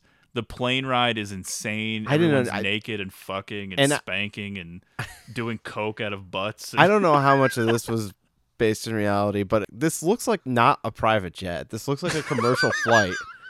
Well, I think they'd have to rent out the whole plane. I Yeah. don't think you could just do that and it wouldn't become like a news story. Yeah, no, I know. I didn't think that there were other passengers, but I mean, just like an elderly couple. Like, what the fuck? I'm just riding on board, like With your headphones. trying to watch a movie on my iPhone. And so, as expected, Jordan Belfort's personal life was not exempt from his limitless greed and downright psychopathic pursuit of success, wealth, and power. If Mhm. anything, as I said, Teresa's probably lucky Sure. to get out now. The scary part of movies like The Wolf of Wall Street, ones that are mostly true and also depressing and horrifying, isn't that it's glorifying people like Belfort and his actions. It's that the film, as a reflection of society, presents some painful and hard truths. There are a lot of unhappy people in America, men, women, people of all ages, disenfranchised and dissatisfied. They want more. Watching Belfort and Stratton Oakmont seemingly hack the system is, to these people, its own version of Definitely. the American dream. Well, I think that people watch this and then people react to it and people think, oh, the reason people are responding to this in a positive way is because they're enjoying all these horrible things that people are doing. I think it's more like people like the anti-establishment piece of it, and these guys being like, not necessarily that everybody wants to aspire to be this and do these horrible things, but there's something, oh, wow, that's great. They're not held down by the bars of life that are holding us all down. Sure, yeah, the debauchery is fun. Drugs and sex and partying are so much better than a boring 9-to-5 life that isn't going anywhere special. And then you have Naomi, who is a literal trophy, the most beautiful prize imaginable. I also thought it was interesting that Jordan Belfort's inspiration in real life was Gordon Gekko. Greed is good, and that whole thing from Wall Street, a film that seems tame and Definitely. quaint by comparison. And for Leonardo DiCaprio, he saw the insane excess of Caligula as his cinematic comp. The real world and movies. Mhm. Movies and the real world intertwined as always, and this is something we'll come back to at the end because, of course, this movie is highly controversial in a lot of ways. It does make for a unique blend, though. The Gordon Gekko Caligula combo. Yeah, because I don't think that that's ever the point of Wall Street. We don't ever really even know that much about Gordon Gekko's personal life in that film. Right. Because the main character is Charlie Sheen. It's a different guy. Mhm. So this is, an interesting cocktail. But I think the pain comes from just how American this story, The Wolf of Wall Street, truly is. And that's undeniable. Whether you're talking about NFTs, crypto, endless sports gambling, whatever, everything feels like a get-rich-quick and easy scheme, whether it is or not. But that's how everything feels now. Sometimes I think we're in a constant state of denial about how many people there are that wish they could be Jordan Belfort and how those people will always exist no matter what, no matter if this film exists or not. Because people immediately think of fucking Columbine or something. Sure. People blame video games or music or movies. But the truth is, one of the kids was definitely a psychopath, and that chances are murders were going to happen either then or later or whatever. Of course, it's horrific that it happened in a school. But in other words, the people are the people. And I think that there are a million people that want to be Jordan Belfort, whether or not they know who Jordan Belfort is. You know what I'm saying? Right. So yes, of course, you can look at it like The Wolf of Wall Street gives them an inspiration or a blueprint or something to that effect. But those people were those people anyway. And so they would find it somewhere else, the inspiration. Definitely. So then if we're relying on the art to tell people how to live and what's right and wrong, then we're already lost. Because the art is just a reflection of society, which we'll get into more later. I know. But also, this movie, I feel like, is telling people that you're not going to be this guy. You're one of the other people that he's getting money off of. That's who you're going to be in this story. Yeah, the hope is that people would be enraged or incensed by things like this. But in truth, we've learned time and time again that people are not. People will cheer on the very people who make money off of their backs, whether it's Jeff Bezos or Elon Musk or whoever. Mm-hmm. People, by and large, will idolize them no matter if they themselves are being victimized in some way, shape, or form or not. You know what I'm saying? I do. Of course, there's always resistance to this, and that's the decent segment, the moral segment, even maybe the majority, but there's still this sizable amount of people that see what they've done and idolize that, even if they themselves can't have it, because they think that they should be able to or could be able to in some hypothetical.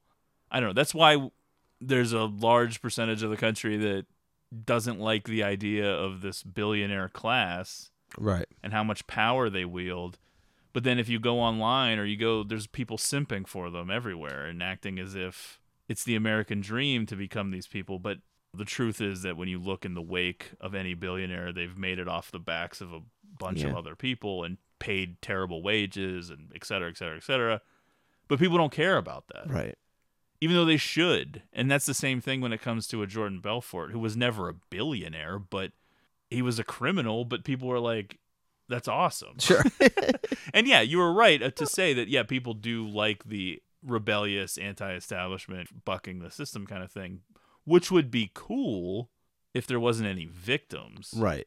But that's sort of what this movie gets into trouble Yeah. for sometimes, is they don't really ever portray any victims. And it's sort of like the same idea of a rock star, living that rock star lifestyle and what people find enticing about that. Although the reality is probably a lot darker than in most instances. Well, the reality is always a lot darker. Yeah. So this is the peak. We have the wedding in the Bahamas. There's a cameo by Sharon Jones performing Goldfinger, the title theme from the James Bond film Goldfinger, at the wedding. And this is a reference to Jordan Belfort's actual wedding, where Nobody Does It Better, the theme song from another Bond film, The Spy Who Loved Me, was performed. So they sort of changed it up a little bit. He buys Naomi a yacht, names it after her, although it seems to be more his yacht. That's the wedding present. It's a pretty cool yacht. Aunt Emma shows up. Crucial character. Who gets involved later. Naomi's aunt from England, who seems like a classy lady. Absolutely. I love listening to her talk. You're a big Ab Fab fan. Totally. They get the mansion in Long Island, and it's a dream. He even says this is heaven right before we get the 18 months later thing. And then it's 18 months later, and it seems like we're reaching the trip back down the mountain. Yeah, no longer heaven. Heaven is starting to crumble down around him. They fight every morning, and the honeymoon is truly over. There's a little moment with Venice, who seems to be a dominatrix. Yes. So, obviously, either Jordan's had these tastes secretly or he's become desensitized to the normal stuff and he's chasing something now. But either way, he's cheating on the most beautiful woman you could imagine. Right. During the bachelor party montage, it's talked about, let me have one last hurrah as a single man. It's like, okay, yeah, I understand that you weren't married. Well, that's understandable. Yeah. Come on. Yeah. And the thing is, I don't want to play armchair psychiatrist here or psychologist and really dive into the Naomi character who we don't really know much about, but it seems like she only really gets mad at the reality once the baby's born and she realizes that she's not the focus of the party anymore. She's the mother. Because she's not an idiot, at least about certain things. Yeah. She knows that Jordan is fucking other chicks on this bachelor party weekend. She's not a moron. Sure. How did she get him? Exactly. He fucking cheated on his wife. Yes. But it seems like she only gets mad 18 months later when the baby's born. Right. Not that she has to necessarily be like some kind of world-class mother. They have live-in help, it seems like. But you know what I'm saying? She's transitioning to being the mother role at home. And right. Now she's getting annoyed at his lifestyle. Yeah, because he's still out there living it, having fun. Nothing has changed for him, but it's changed for her. Getting dropped off by helicopters. There's a cool little moment here during a heated argument, the first one we see between Jordan and Naomi. Jordan keeps saying who, after Naomi mimics him, sarcastically saying, who, what are you, a fucking owl? And this is exactly the line from Heat with Al Pacino and Hank Azaria. Oh, yeah. I don't know if that's intentional or if that just happened or what, but it's kind of cool. Yeah. It's a marriage built on money and lust. So, of course, when one of those two things starts to fade, the lust angle, you're only left with the money, which breeds resentment and anger and fighting. Right. Because there was never really love. As he says, her pussy was like heroin. He was addicted to fucking her. Yes. And he was bored with his first wife because he's an asshole and didn't realize that she was a sweet lady. Absolutely. And so now there's really not much left between them. And the sad, tragic thing is that they fucking have another kid, too. I know. Ugh. Well, people get desperate, try to solve problems that way. That's right. I forgot. I forgot, babe. Donnie and I were investing in a condominium complex in Venice. That's why all this confusion. Oh, you were investing in Italy. Not Italy, California, babe. Oh, California. Yeah. You're a lying piece of shit. Duchess, baby, come on. Fucking Duchess me. Don't you Duchess me. I'm sorry. Do you really think that I don't know what you're up to? You're a father now, Jordan? Yeah. You're a father now. I know. And you're still acting like an infant. God damn it! Baby, you got real anger issues. You got Who is the one who flew in here at 3 a.m. on their stupid helicopter and woke up Skylar? That was you. All about Skylar, that. a Doesn't fucking even matter bullshit. to you. Does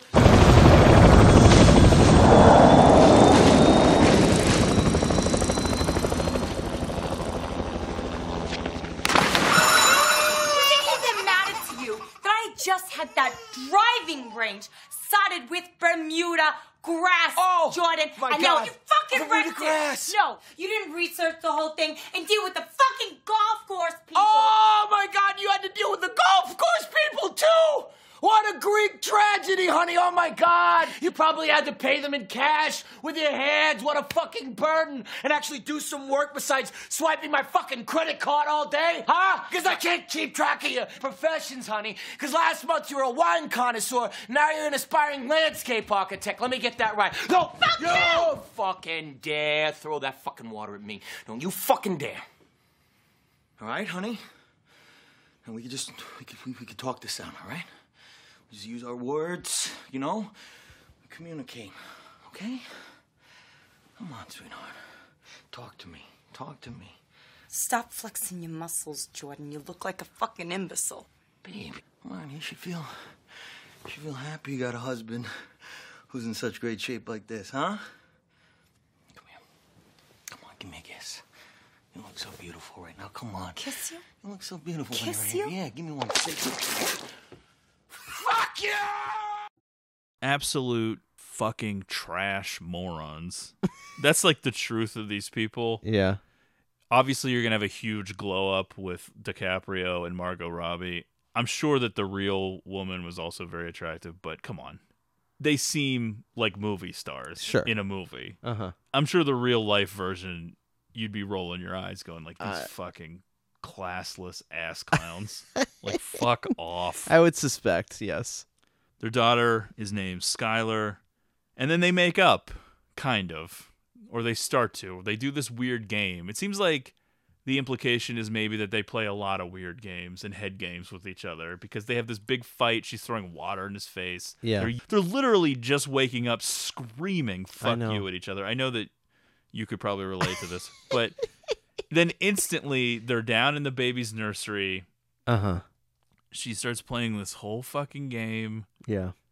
Which I know she's saying, like, you don't get to touch mommy and the whole thing, but it's a fucking game, obviously. Totally. Why would she be saying it like this? No, And she's I know. like, nothing but short skirts. Everything is this mental tug of war now between the two of them. Mommy doesn't ever want to wear panties again. They're in this ongoing battle with each other now, and that's just it. This is life. So she's wearing this, like, mini skirt, no underwear, spreading her legs, making a whole big thing, and he's like on his hands and knees, begging. Yeah, a little surprised that he would react this way though, like fall on face down on the floor, like Well, how would you jaw react? dropping. Well, I just mean with this life of excess that he lives, he's 2 years in. Well, I guess he probably has some feelings still, and this is Yeah. just part of their game that they do. Right. I think the idea is that they've done similar things. And the Roccos are like completely disinterested. Apparently, this nursery sequence, according to Robbie, was heavily edited and was like very uncomfortable when it was like the whole thing. And I'd love to know what the whole thing actually was. Yeah. Because it's pretty wild as is. I with think the so. security camera and the teddy bear and the security guards are watching her like spread her legs and the whole deal. And it's fucking wild. I would think that had to be the uncut version of that scene had to be like pushing it towards NC-17. Well, I'm sure you weren't like actually seeing it. Yeah. But it's pretty explicit as is. Good morning, Daddy. Where's my kiss? Hey, sweetheart. Does Daddy get a kiss from both of his little girls, huh? Oh, no. No, Daddy doesn't even get to touch Mommy for a very, very, very long time. Daddy's really sorry about what he said in the other room. He didn't mean any of it. Daddy shouldn't waste his time. And from now on, it's gonna be nothing but short skirts around the house. And you know something else, Daddy? Mommy is just so sick and tired of wearing panties. Yeah? Yeah. In fact, she's decided to throw them all away.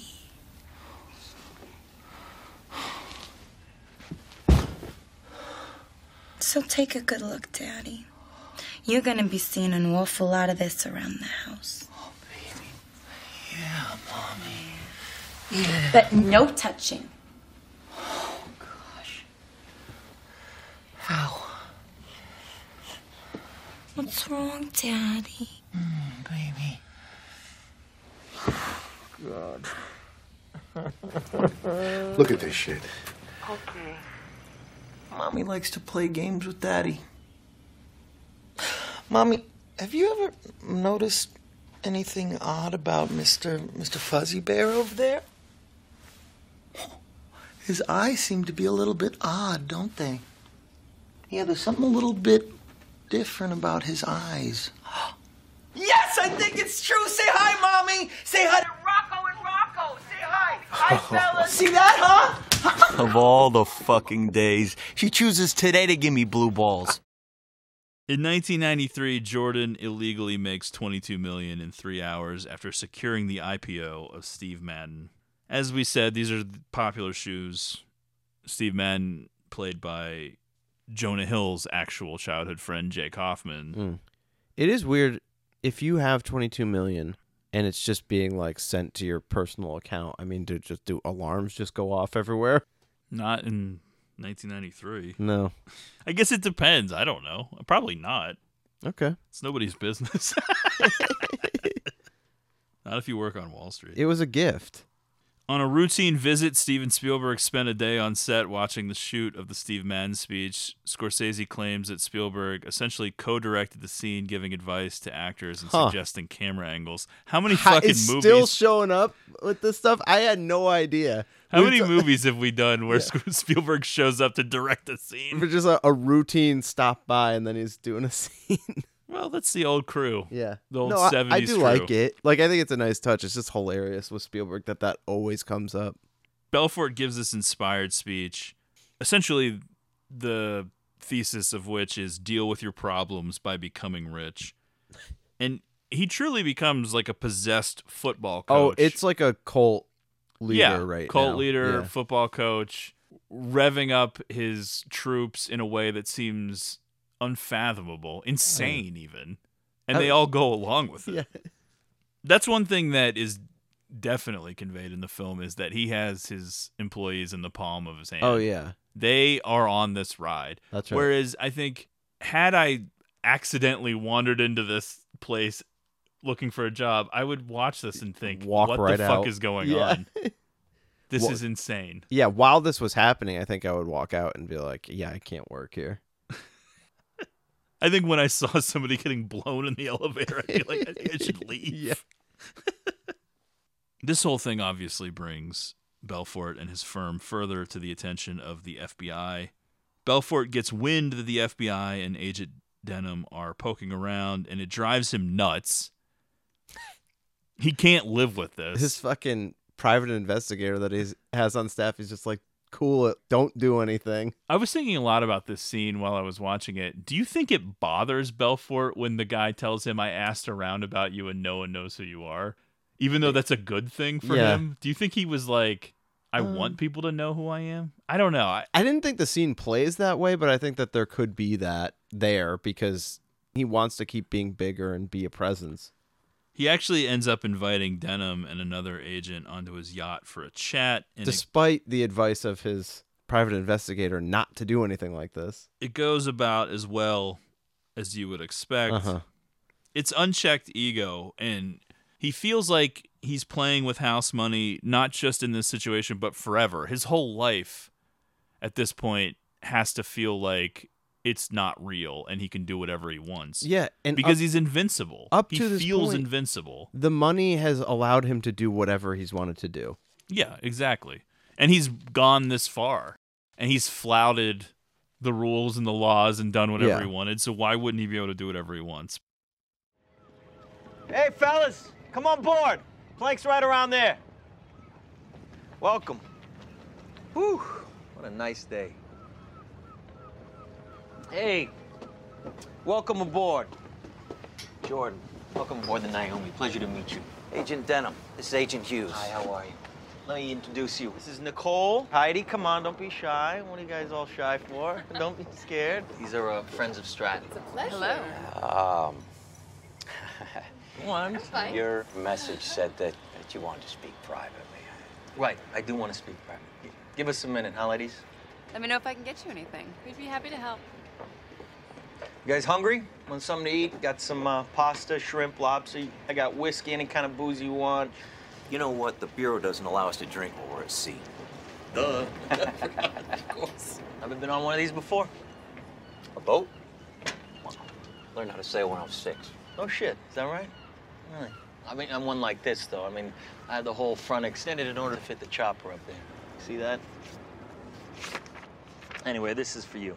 It's a complete list of every person that was at my wedding. Oh, yeah? Yeah, well, I understand you wanted the whole wedding video. Figured this would help expedite the whole process, right? There you go. Look, my point is that I know you're investigating Stratton, but for the life of me, I can't figure out why. I know we're a little unorthodox, we're a little loud in the way we do things, but you gotta understand we're the new guys on the block, you know, trying to make a name for ourselves. But I want you to understand, we don't do anything illegal. whatsoever. I mean, you could talk to the SEC. They were at my office 15 times over the last 6 months. So, I mean, I got nothing to hide. Well, you know, the SEC is a civil regulatory agency. We pursue criminal activity. Exactly. You go after real criminals, which makes me wonder what the hell you're investigating me for. I mean, honestly, what is it that you think that we did or do? I don't get it. Well, Jordan, I can't discuss an ongoing investigation. No, I get that. No, I understand. With that said, this case got dumped on my desk. Did it? You know, by a higher-up who needs to make a show of looking into the new company on the block, you know, with all the press and everything, and then I end up being the schmuck who does the looking. Exactly. It just, you know, it bothers me. We're the new guy, and we're the one that's banging on Wall Street's door. I mean, you should see what's going on at the bigger firms. I mean, I know all the information. It's true. Goldman, the Lehman Brothers, Merrill, collateralized debt obligations, this internet stock bullshit. I mean, it's a fucking travesty. I mean, I could take you step by step to what exactly is occurring. You know, all you have to do is ask. I'm available. It's exactly what I wanted to hear. I don't see why a little sit-down like this can't be profitable for the both of us. It should, right? It should profit the both of us. It should. Look, I'm gonna give you my personal line. 5 days a week, you just call me, feel free. I'll do that. Great. Are you sure you guys don't want something to drink? I mean, you're not hungry? Nothing? Nothing? Oh, no. No? Let me ask you, and if you don't want to get too personal, just tell me to shut up at any time. Did you try to get your broker's license at one time? Did I hear that right? Were you trying to take a stab at Wall Street? No? Who you been talking to? Who the fuck you been Why talking to? you investigating me? I hear things, you know what I mean? You ever think about what would have happened if you would have, you know, stayed the course? You know what? When I'm riding home on the subway and my balls are fucking sweating, I'm wearing the same suit 3 days in a row. Yeah, you bet I do. I've thought about it before. Who wouldn't, right? All right, who fucking wouldn't? I mean, what do you get? Another personal question you don't need to answer. No, that's all right, Jordan. What are you pulling? 50, 60K, something like that? Year? Oh. Ballpark? Well, let's put it this way. You get a free handgun when you sign up for the Bureau. No, but it What do you fucking do? pisses me off. You know what I mean? You think about the people that built this country, hardworking people like you. You know, firefighters, teachers, FBI agents. End of the day, you guys get fucking skinned alive financially. It fucking makes me angry. Now, that's the one thing about Wall Street and this market is, for me, I feel it's good to give back. You know, there's situations where I can make those situations better for people. You know what I mean. Opportunity is everything. Exactly. For example, I got this one kid, right? Went to school for environmental science, something like that. He was bogged down by student loans. Turns out his mother needed triple bypass surgery. Right. Horrible situation. Sure. Terrible. But we got him in at the market at the right time, chose the right stock. We gave him the right guidance. Boom, overnight, changed his entire life. You know, got to put his mother into the best hospital in New York City. It didn't work out for her. Granted, she passed away, unfortunately, but we gave him that opportunity. You know what I'm saying? It's just about setting up the right team, and then overnight, your life can change.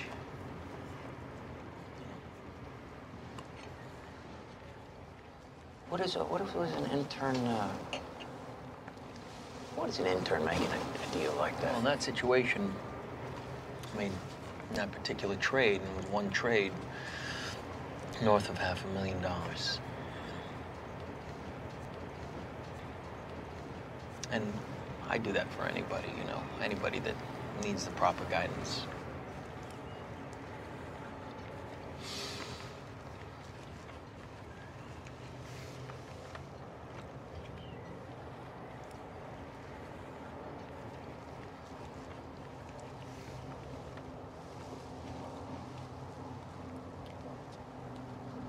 Can you say that again? Just the way you said it. Just the same way.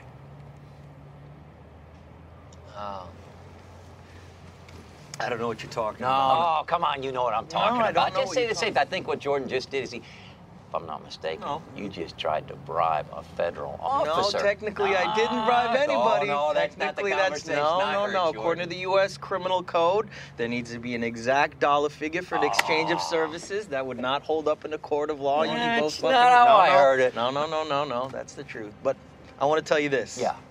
The same gentleman that told me that you tried to get your broker's license also told me that you were a straight arrow. He ran a security check on me. Well, when you sail on a boat fit for a Bond villain, sometimes you need to play the part, right? I think it's time you both get the fuck off my boat. What do you think? You know, Jordan, I'll tell you something. Most of the Wall Street jackasses that I bust, they're to the manor born. Is that right? Yeah. Their fathers are douchebags, just like their fathers before them. But you, Jordan, you got this way all on your own. Did I? Good for you, little man. Little man? Good for you. Me, the little man. And let me tell you something. Let me tell you something else. Honestly, I'm not bullshitting here. This is one of the nicest boats that I've ever been on. I gotta tell you. I bet it is. And you know what I was just thinking, too? The fucking hero that I'm gonna be back at the office when the Bureau seizes this fucking boat. Because, I mean, fuckity fuck, Jordan, look at this thing. It's beautiful. If you get the beautiful girls there, it's wonderful. All right, get the fuck off my boat. I'm sure we'll be seeing each other real soon. I'm sure. Good luck on that subway ride home to your miserable, ugly fucking wives. I'm gonna have Heidi lick some caviar off my balls in the meantime. Hey, you guys wanna take some lobsters for your ride home? Fucking miserable pricks. I know you can't afford them. Fucking cheap fucks. Fucking miserable pricks. Hey, fellas! Look what I found in my pocket! Look! A year's salary right here. What I call them? Fun coupons. See that? A fun coupon!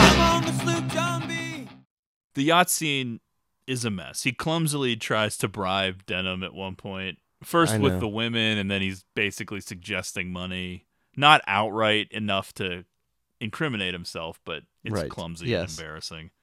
Denham is a Boy Scout, though. He's not going to go for it, and it seems like they're going to meet again down the road. Yeah, I enjoy what he tells him about what he's going to have Heidi do. He leaves the yacht. To hide his money, Jordan opens a Swiss bank account with corrupt banker Jean-Jacques Sorel in the name of Naomi's Aunt Emma, who was a British subject and thus outside the immediate reach of American authorities. He uses the wife and in-laws of his friend Brad, John Bernthal, who's been around the movie but hasn't really factored in much. Well, he started off as one of his guys in the early days, but then, but he says he didn't want to come with them. Yeah, he didn't go to he never worked for Stratton Oakmont. Right. He does use him as a rat hole, which Yeah. is a weird thing to call a human being. Well, he refers to him as a successful drug dealer at some point that spends his summers in the south of France. Winters in the south of France, yeah. Which is wild. That's where he met his wife, who has a European passport, her and his in-laws, and that way they can smuggle more cash into Switzerland, into this bank account. And this is one of the parts, though, where you see like Naomi like an active participant in this stuff. She's in the scene where they're trying to tape the money to she is? Brad's girlfriend. Yeah. I don't remember her being in that scene. I thought she was. Okay. Fact check. Well, it doesn't really matter. Right. She's sort of like a mob wife. Yeah. But the crimes are not really violent, so, what are they going to do? There's the infamous plane ride to Switzerland, sort of something that you could imagine Ric Flair being involved with. Sure. Just being seat belted to a chair for being so fucked up. Oh, I know. I think the lead up to the plane ride is also interesting because it's a little microcosm of his whole life. Doing drugs nonstop, going to dinner, going to a club, fucking some anonymous woman on a bed where he's almost unconscious, ends up on a plane. He's at the point now where he's still doing all of this shit, the drugs, the extramarital affairs, whatever, and it doesn't even translate into fun. Right. He's not even enjoying it in any way, shape, or form. It's just happening. Yeah. Joanna Lumley plays Aunt Emma. This is a pretty hilarious little moment here when they're actually setting this whole thing up, and they're sitting on that bench. And I know. He thinks that she's hitting on him, and she realizes that he's hitting on her, and then he tries to kiss her. And she's just like, okay, what? Stop. I was kind of digging it, though. I was like hoping that this was going to turn into something. And then at one point, Jordan is fucking Naomi on literal stacks of cash, Right. which I guess was pretty uncomfortable in real life. There was, I would think, some cutting going on. the way the movie is, the sequence of events that are happening, you're kind of feeling like this was not the point in their relationship where they'd be anymore. No, I think they fight, but then Yeah. they have another kid. Sure. Okay. They have to make that kid somehow. True. With this bed covered in stacks of money. Look. Yeah. She knows what she's supposed to do. Okay. Until he doesn't have any money anymore. Right. That is the deal, I guess. Immediate tension between Brad and Donnie, which is not a surprise. Yeah. Donnie is busting balls, being a dick, and Brad is this ornery, tough guy who's not taking shit from anyone. He seems to be cool with Jordan being the boss, but he's not taking fucking orders from this clown. I think that Bernthal really punched Jonah Hill in the face and like broke that tooth thing. And wow. Yeah. Donnie is a hard guy to take. I understand Brad being upset. I know. You're just thinking the whole time, shut the fuck up, Donnie. I know. Let Jordan set this up and smooth Right. it over and just shut up. What about my money? Yeah, I'll come give you a call and you come pick it up. Excuse me? And then it all escalates when Donnie and Brad get into a public fight during a cash exchange in a strip mall parking lot, which results in Brad being arrested, but Donnie escapes. Yeah, it's funny the way that this plays out because the aftermath, it takes a while for the ramifications of this to play out. You know what I mean? Well, there aren't really any because Brad won't rat. Even though he Yeah. fucking hates Donnie, he knows that if he rats on Donnie, the whole thing is going to collapse. Right. So he can't say anything. Plus, he just seems like the type of guy that isn't going to rat. Totally. Hey, next time you come over here, bring me a pair of your sister's panties. Just a wild line at the just a beginning cool of the guy. film. One of those dudes that lifts weights outside. He takes that baseball bat and puts it in that kid's crotch. You getting any chicks with that thing? Unbelievable. Hey, my sister said she doesn't want to call you no more. Get the fuck out of here. Mom, we got spaghetti. He's like literally Will Ferrell in Wedding Crashers. Like, bah. Yeah, I know what you mean, though, because Donnie's response to this is to panic and then pull out the fucking... Yeah, I've been saving these. The lemon Quaaludes, which sounds like you're saying Lemon, like as in lemon flavored, but it's Lemons like a last name. They're supposedly 3 times stronger. So he chooses this time to pull them out, I guess, to maybe distract from what's happening. At this point, Jordan doesn't know that Brad's been arrested. So Donnie doesn't tell Jordan. They take these pills. Nothing seems to be happening. They're watching Family Matters, which I thought was kind of funny. Yeah.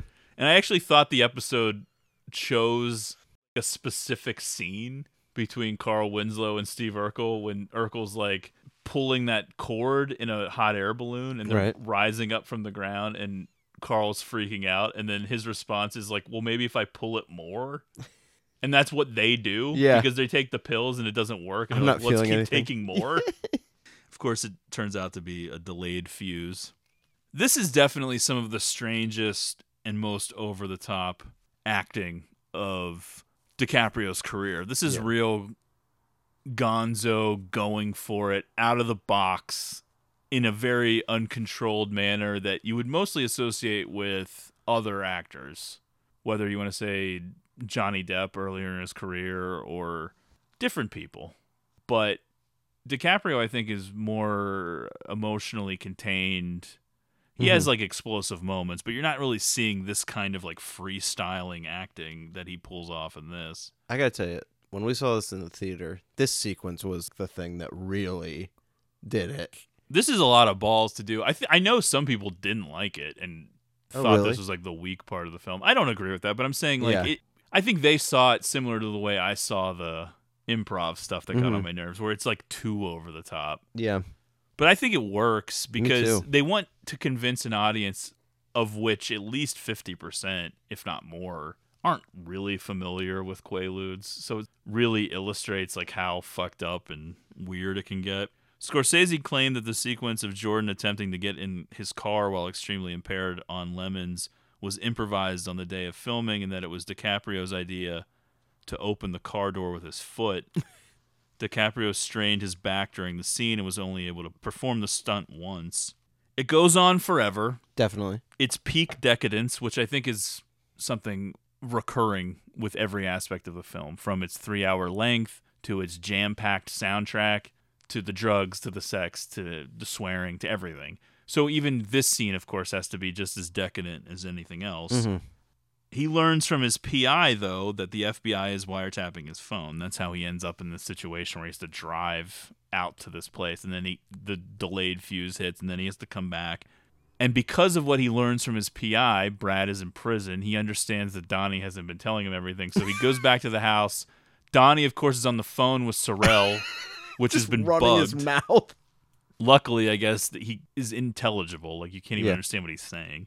They get into this weird fight, which is like sort of in slow motion, and their faces are all horrifying and contorted, and they're yelling at each other, but it doesn't make any sense, and they're rolling around. And then at some point, Donnie picks up like a piece of ham and eats it and then starts choking. I did think that the whole thing with the Popeye cartoon and the spinach, and then Jordan finding the cocaine and that like reviving him enough to save Donnie's life, I was like, okay, that's a little much for me, but I get it. But the pacing of him actually doing it and then saving the day, it's a hilarious conclusion to the sequence. Yeah, it's all funny, and I get it. It's all part of what I was just saying with the decadence thing. So let's do it. Let's do the most ridiculous, over-the-top thing and really hit the nail on the head and with the hammer and the whole thing. But, you know, it's a little cheesy, too. I understand. Right. I don't know enough about drugs to even know if that would work that fast and that way. That's true. I wouldn't think. Yeah. I don't know. He needed to pull out that adrenaline shot is what it needed to be. Fearing for his son, Jordan's father advises him to leave Stratton Oakmont and lie low, while Jordan's lawyer negotiates a deal to keep him out of prison. Jordan, however, cannot bear to quit and talks himself into staying in the middle of his farewell speech. And what's sort of become, I guess, the meme of the movie, this scene. I would describe it as one of the greatest scenes in the history of Forever. Yeah. Because despite all that we know and all that we've seen regarding this character, his behavior, what this shady business is, everything we should hate, it is truly a fuck yeah. Yeah, I know. You sort of get into it where you're like, right. Yeah. Even like more than you do the earlier ones where he's winding his guys up. Right, because this is about staying true to yourself, and he really makes it about not taking no for an answer. I You know. really buy into him versus the government, even though in this instance the government is right and everything they're I know. doing is fucked up. The like I'm not fucking leaving thing though is that's become like a sports, like an athlete coming back to a team, like re-signing when they're going to be a free agent or whatever. That has become the thing that they tweet now. Yeah, it gets so much use, so Right. much mileage. I love the Kimmy Belzer thing. Oh, I know. I love that part too. When you think about it, you're like, that's fucked up too. Yeah. He's forcing this woman to tell them what a great guy he is. I know. Like, tell them how much money I gave you because I'm so great. Yeah. And yeah, it is cool that she needed the money and he gave it to her. Although she seems like maybe she's a piece of shit too. They all kind of Right. are. Yeah, I think you become that in this life. I fucking love you, Jordan. And it's emotional. Oh, and yeah. even the people who stand to get promotions when he leaves are so happy that he doesn't leave. Right. No one wants him to leave. Now, I've read, and we'll maybe dad. touch on this a little bit, that this is a little self-aggrandizing. Yeah. That the memoir makes it seem as if he's this big fucking hero, and it wasn't quite like that. Mhm. Probably the employees liked him, but he really builds himself Sure, up as yeah. some fucking superhero to these Well, people. I don't know. I if think that's some of it is necessarily true. probably self-perception when you're fucking drugged out all the time too. Yeah, that's Yeah. the unreliable narrator that's established at the beginning of the film. I think you do have to take a lot of this shit with a grain of salt, Right. which people kind of forget. But it is a religious experience. It's a revival minister in a tent. They are possessed by the Holy Spirit in the crowd Right. listening to him. They are like losing it. It's a total catharsis. And Jordan Belfort is their god in that moment. Mm-hmm. I do think that The Wolf of Wall Street completes an unofficial trilogy in Scorsese's filmography that began with Goodfellas and Casino. Oh, yeah, you might be thinking The Irishman was that movie. I was going to say, I feel like you've said that before about The Irishman. Well, it is. Okay. And this might be the only time anyone makes this comparison, but here it is. Think of the timelines like the Halloween franchise. Splitting off in different directions. Okay, yeah. Wolf caps off a 3-movie run that takes the viewer through the heart of darkness and tempts us with how much fun evil can be. They wouldn't call it temptation if it wasn't truly tempting, would they? And this is the same filmmaker who made The Last Temptation of Christ, so I think he knows about temptation. Robert De Niro and Joe Pesci have been replaced by Leonardo DiCaprio and Jonah Hill, but the idea is still the same. Life seems so much better when you can do whatever the fuck you want and you don't have to care about anyone but yourself. It's only the good people that have to suffer. Of course, a good Catholic boy like Marty knows the difference between right and wrong, and religion isn't even required. Anyone with a functioning conscience can get the picture. Mm-hmm. But it is telling that Scorsese finally made silence after this movie. Yeah. Maybe to cleanse himself That's a little right. bit. So let's talk about our principal people. I wanted to address that a little bit. Scorsese shows in Wolf of Wall Street that he hasn't lost his fastball, and I don't think he has yet. He has a passion for film that will keep him burning bright till it's all said and done. And I think that he's truly a rarity. Absolutely. You talk about Tarantino and his whole thing about how directors lose their edge and how he wants to stop after 10 films, and then he has all of these examples about directors that kind of got shitty towards the end of their career because they didn't care the same way. But not Marty. no, he cares so much. Since The Wolf of Wall Street, he made Silence in 2016 and The Irishman in 2019. He's also done a little bit in TV and documentary stuff, and he has the upcoming Killers of the Flower Moon, which reunites him once again with DiCaprio. He has a bunch of other shit that may or may not ever happen with DiCaprio, and even Jonah Hill, which is the Grateful Dead thing with That's right. Jonah Hill playing Jerry Garcia. DiCaprio has slowed down considerably, especially since winning the Oscar in 2015. He's even more choosy, which has always been his trademark, is selecting just the right roles. I think he's only had a few true whiffs, especially in the latter portion of his career, the post-2000 time. I would say J. Edgar is the biggest and the worst. I guess Don't Look Up is debatable. I'm sure he likes it because he's a big environmentalist guy. Sure, yeah. But he's probably passionate about it, but it didn't really quite not the rest of us take over the world like some of his other films. But yeah, you look at his resume, his filmography, I know. and it seems like he's very careful about selecting the right things.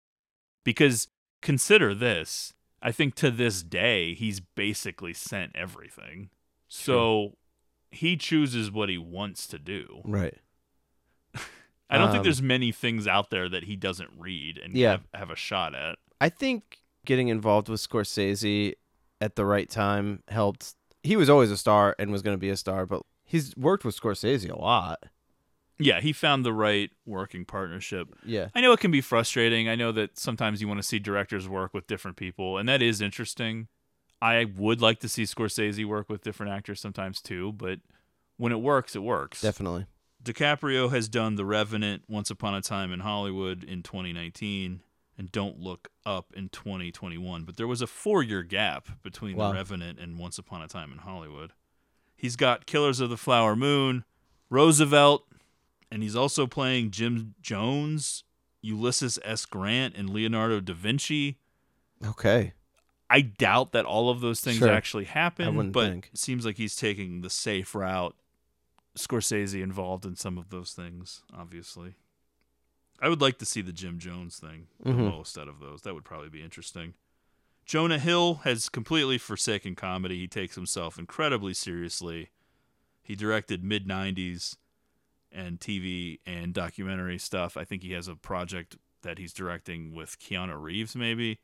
As far as acting, not a lot to write home about. He was also in Don't Look Up, and he's done some voice work and different shit like that, but he doesn't really do a ton of acting anymore. Right. There's stuff that I'm obviously leaving out, but he was in Maniac, which I liked, and I don't know that a lot of people really watched it, but it's still available on Netflix. And what was that, Gus Van Sant? You won't get far on foot. Don't worry, he won't get far on foot. Yeah. That seems to be about the type where of roles he's at that he's now. doing, yeah. Yeah, because he was also a similar character in The Beach Bum. Right. Yes. Margot Robbie, well... Showstopper. Thankfully, she already has Barbie and Wes Anderson's Asteroid City ready to go for 2023 because 2022 was a rough year for our girl. I think that's fair. Amsterdam and Babylon both bombed. I would say that, unfortunately, and this happens to a lot of male actors, but it can happen to women as well, she's a tad overexposed. I think she's in a lot of things, maybe a few too many. She's also, of course, made a career of being Harley Quinn. She's had a huge career, everything. Definitely. I, Tonya, her Oscar nominations, whatever. It's all come after Wolf of Wall Street. She is a legitimate actress who has to constantly fight her own insane beauty, which can be a detriment at times. It's quite a fight. Look, I'm not denigrating Tonya Harding's looks, but sure, she's no Margot Robbie, and that's just sort of the problem you run into. Very few are. Yeah, that's Right. the whole point. Yeah. You are too good looking sometimes. And I think a lot of actresses get famous, but then they can't really get parts because they're too pretty to play certain roles. It happens a lot. To your point on the overexposure thing, I mean, she has been in a lot of shit in this 10-year span. I know, she's striking while the iron's hot. We know how it's tough for women, right? That their careers tend to be shorter, unfortunately, and all those different things. And I don't blame her at all, but you started to see some articles this weekend when Babylon failed to set the world on fire, where she's had 2 high-profile bombs. Now, I personally would not blame her. There's tons of other people in both of those movies. Absolutely. And I just think those type of movies aren't going to draw an audience anymore when they know they're going to be on streaming in a couple weeks. But it's a rough beat. Mhm. So it's good that she's already got the next things lined up. Definitely. I think she'll be okay. I'm not worried about this kid. In the wake of Jordan's decision to stay with Stratton Oakmont, the subpoenas start rolling in. He's existing in open defiance, flouting American law. It's just a matter of time. In 1996, Jordan, Donnie, and their wives are on a yacht trip to Italy when Steve Madden starts unloading shares, panicked about Stratton being investigated, and they also learn that Aunt Emma has died, which makes for a convenient moment when Jordan can express his grief over Aunt Emma, but he's really pissed about what's going on with the stocks. So he wants to immediately go to Switzerland because he's got to forge her signature, essentially. He talks to Sorrell over a cell phone. Yeah, they have or a something. plan that's like, look, if you come here and do this, we'll make it look like you did it before. This was all done on the up and up, and the money's transferring back to you. The captain of the boat is a little bit unsure of taking the boat from Italy to Monaco, and he's like, there might be some chop. And Donnie's wife is a little concerned, and she's flipping out, and she's like, if he says it's not safe, we're not fucking going. And Donnie's like, chop, what do you know about chop? I'll chop your fucking credit card in half. How about that? I know. Well, it's also so clear that who's calling the shots on these things, because it does not matter. This captain can be like, oh yeah, it's going to be a fucking tsunami in there. They would have been like, we're going. Yeah, it essentially is. Despite Naomi's grief, Jordan wants to take them to Switzerland to forge Aunt Emma's signature and save the account with $20 million in it. It's hard to know the full details of what was at risk. I mean, I know $20 million, but what happens with the money if he doesn't get there and do this? I'm not sure. It would probably enter probate, and he probably wouldn't be able to get it. I don't know. Yeah. To bypass border controls, he orders the yacht captain to sail to Monaco, but the ship capsizes in a storm. It's a great cut from the sunny, peaceful Italian coast to the horrific storm. I know. He's like, we probably break a few plates. That's probably it. And then, literally the jet skis and the helicopter are, falling off the yacht. They're like huge waves. Some of the rooms in the interior of the yacht are in 3 to 4 feet of water. It's like, what the fuck? It's Titanic revisited for Leo. I don't know how they survive this. I will not die sober. He's making Donnie go back down into the flooded areas to find the loots. fine. Trust me, Chop is fine. Is Chop fine, Captain Ted? Yeah, I mean, if we take it slow. Yeah, we're gonna take it slow. It's a little uncomfortable. Tell him it's safe. It's gonna be fine. safe because we'll batten down the hatches and secure the deck, and we're looking at maybe a few broken dishes. A few broken dishes? What's a few broken dishes? Does that sound fucking awesome or what? Huh? No, not really. Right, well, we're gonna have a fucking good time. Let's go to fucking Monaco now, huh? Right. Let's fucking move. Let's go. Kid! Huh? Hold on! What the fuck is going on out here? The jet skis just went overboard! Oh, Jesus Christ, honey, you okay? Yeah, I love you. The way! A 20 feet high building! Don't allow us to leave the fucking way! We can't! No! We'll get broadsided and tip over! I am a master diver, you hear that? I'm a master diver, no one's gonna fucking die! I got you, dude. I got you, trust me, okay? I love you. I love you. Just hold on tight. Donnie! Hold on, baby. Donnie! Donnie! What? Hold on, baby. I don't want to die, Jordan! I did a lot of bad shit! I'm going to hell, Jordan! Fucked up! I fucked up so bad! Get the nudes downstairs. What are you saying? Get the nudes. I can't go down there, Jordan! It's flooded! It's 3 feet of water down there! I will not die sober! Get those fucking loads! Okay! Go! Okay! Where's he going? No, baby! Donnie! What is he, fucking crazy? No, baby.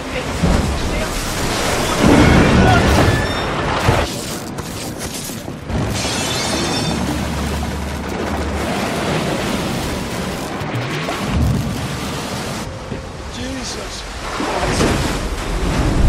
Hold on! Get away from the window! Whoa, wait! Hey, it's Captain Ted Mitchell aboard the yacht Naomi! We're going down!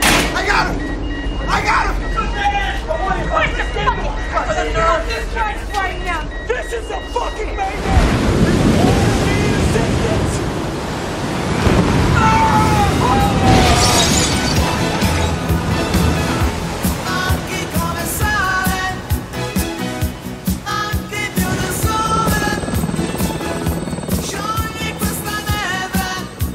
The nice thing about getting rescued by Italians is that they feed you, make you drink red wine, then you get to dance.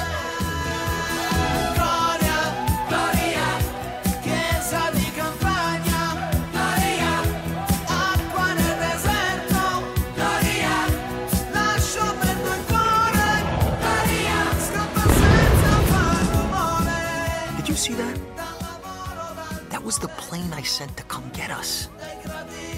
I shit you not, it exploded when a seagull flew into the engine. 3 people killed.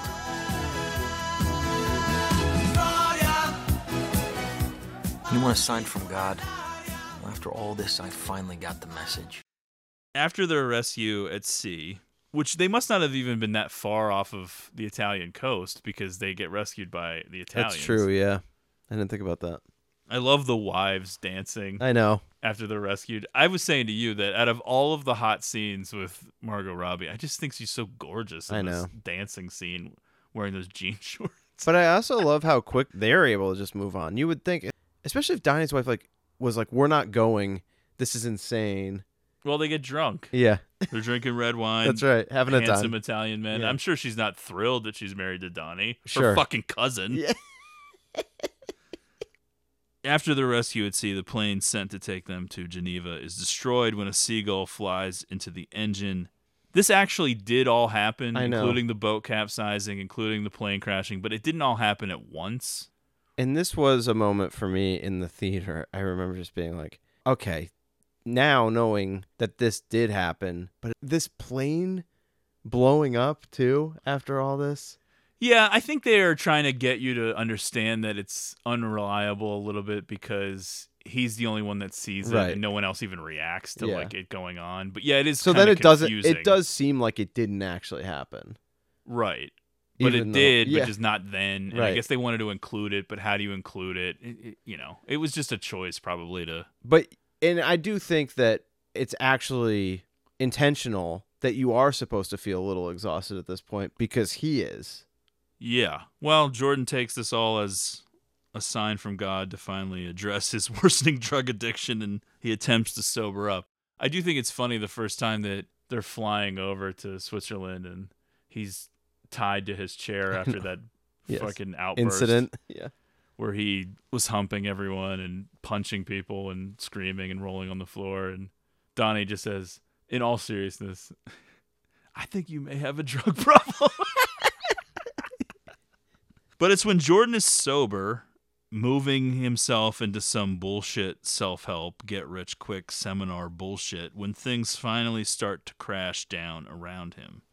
In 1998, the FBI finally arrests Jordan because the Swiss banker Sorel gets himself arrested on U.S. soil for an unrelated offense related to Benihana and Rocky Aoki, which is a real thing, and has informed the FBI about Jordan. It turns out, not surprisingly, that the evidence against Jordan is pretty overwhelming. You want a beer, pal? What are you drinking? I got this non-alcoholic shit. What's that? It's like a non-alcoholic beer. It's got no alcohol. It's a beer? Yeah, with no alcohol. But you drink enough, and if you drink a lot, they get you fucked up? No, there's no alcohol. That's the fucking point. I'm not a scientist. I don't know what the fuck you're talking about. I can get you beer if you want fucking beer. No, but I don't drink, you remember? I don't drink anymore. Oh, you want to go inside and blow some lines of baking powder? Can't imagine ever not enjoying getting fucked up. Yeah. I love it. How's being sober? Fucking sucks. Boring, right? So boring. I want to kill myself. There's some great moments here with Donnie and the non-alcoholic beer. Right. His life is almost crashing down in slow motion, which is in stark contrast to how fast the world was moving at first, because even though we haven't gotten to the big moment yet between him and Naomi, it seems that the writing is on the wall, even if he doesn't know it yet. A little surprising to me that he was the only one initially taking the fall here. Now, obviously, that changes. I guess they just didn't have enough clear evidence as to what everyone knew and what they were specifically doing. Yeah. I would have thought Donnie, though, just because he also had money in those Swiss banks accounts. Yeah. But I'm not sure about what really happened. I know Right, that in true. real life that the guy that Donnie's based on did more jail time than Jordan Belfort, which seems crazy based on the movie, but we really don't know the specifics of a lot of this stuff and what was actually happening. I think in real life, by this point, way before this, the Donnie guy was actually in charge of Stratton Oakmont, at least in name. Yeah, well, I do know that Jordan did leave earlier than the movie portrays. Jordan agrees to gather evidence on his colleagues in exchange for leniency.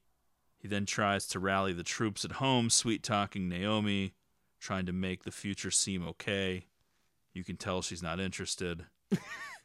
He wants to make love. She's not interested. Everything has gone cold. They do it anyway. It seems almost rapey at first, and then she turns it on saying, fuck me like it's the last time. And even like watching this movie and knowing where this is headed, when she's doing that voice and she's got him between her legs and the whole thing, I'm thinking like, good Lord.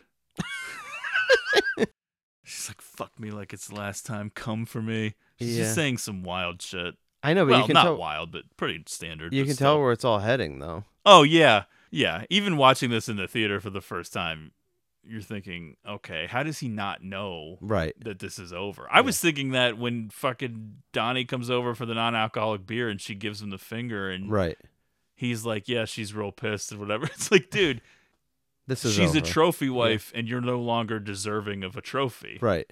You no longer have the trophy. It's over. When Jordan finishes, Naomi tells him that it was, in fact, the last time they'll ever be having sex. She tells him she is divorcing him and wants full custody of their daughter and infant son. Which I would say he reacts unfavorably to. Full on screaming. Uh-huh. They're running around to different rooms. She slaps him. He slaps her back.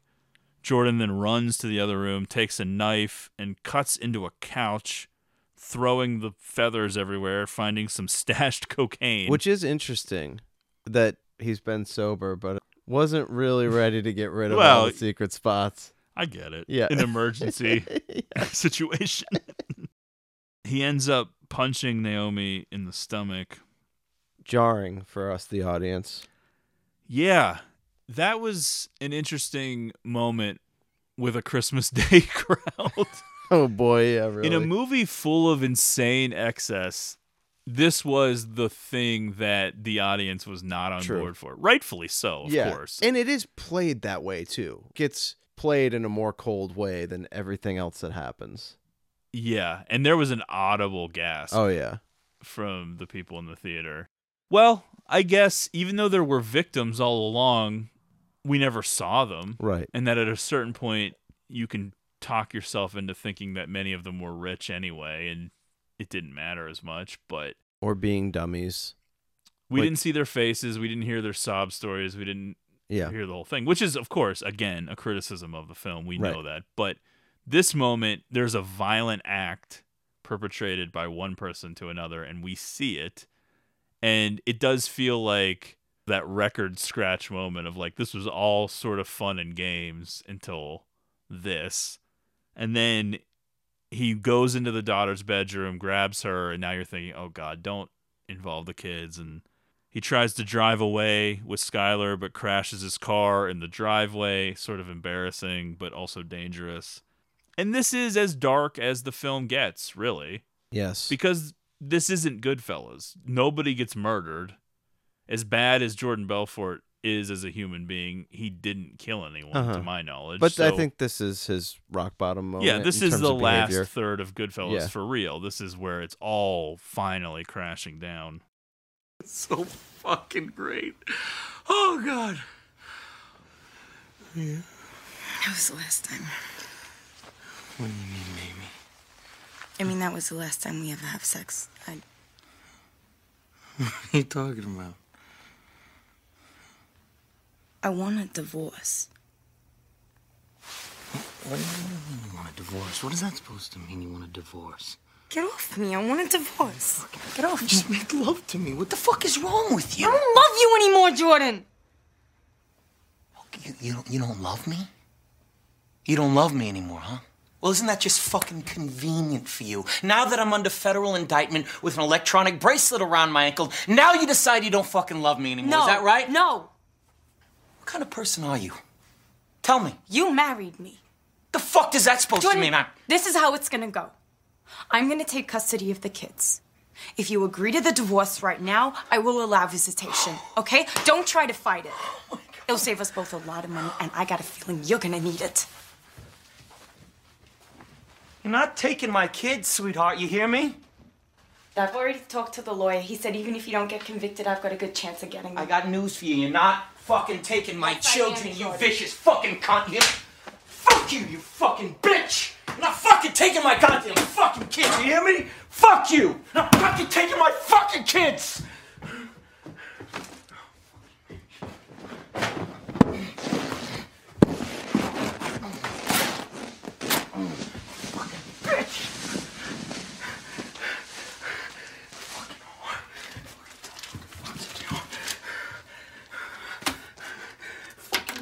Piece of shit.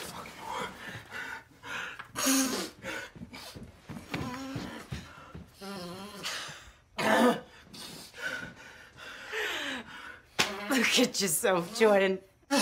Sick. You're a sick man. Fuck you! I told you you're not taking my fucking kids, you fucking... You think I would let my kids near you? Look at yourself. You know what my lawyer said? My lawyer said that you're going to prison for 20 years, Jordan. 20 fucking years. You're never going to see the kids again. You don't think I'm going to see my... No, I'm not fucking letting you near my kids. You don't think I'm going to see my fucking kids again, huh? Don't you fucking touch them. Don't you fucking touch me! Sweetheart, I'm coming on a trip with Daddy, all right? You're coming on a trip with Daddy. Don't you fucking touch him, Jordan. I swear to God, I will fucking kill you. All right, baby. Daddy and I go on a little trip together, okay? A little trip together.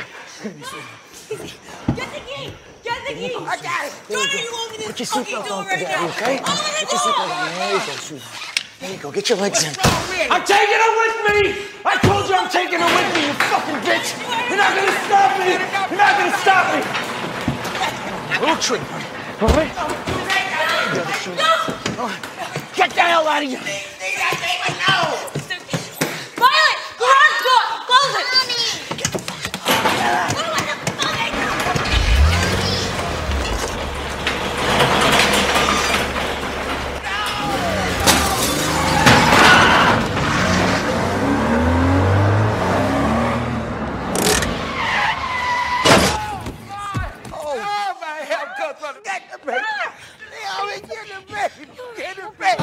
Honey, it's okay.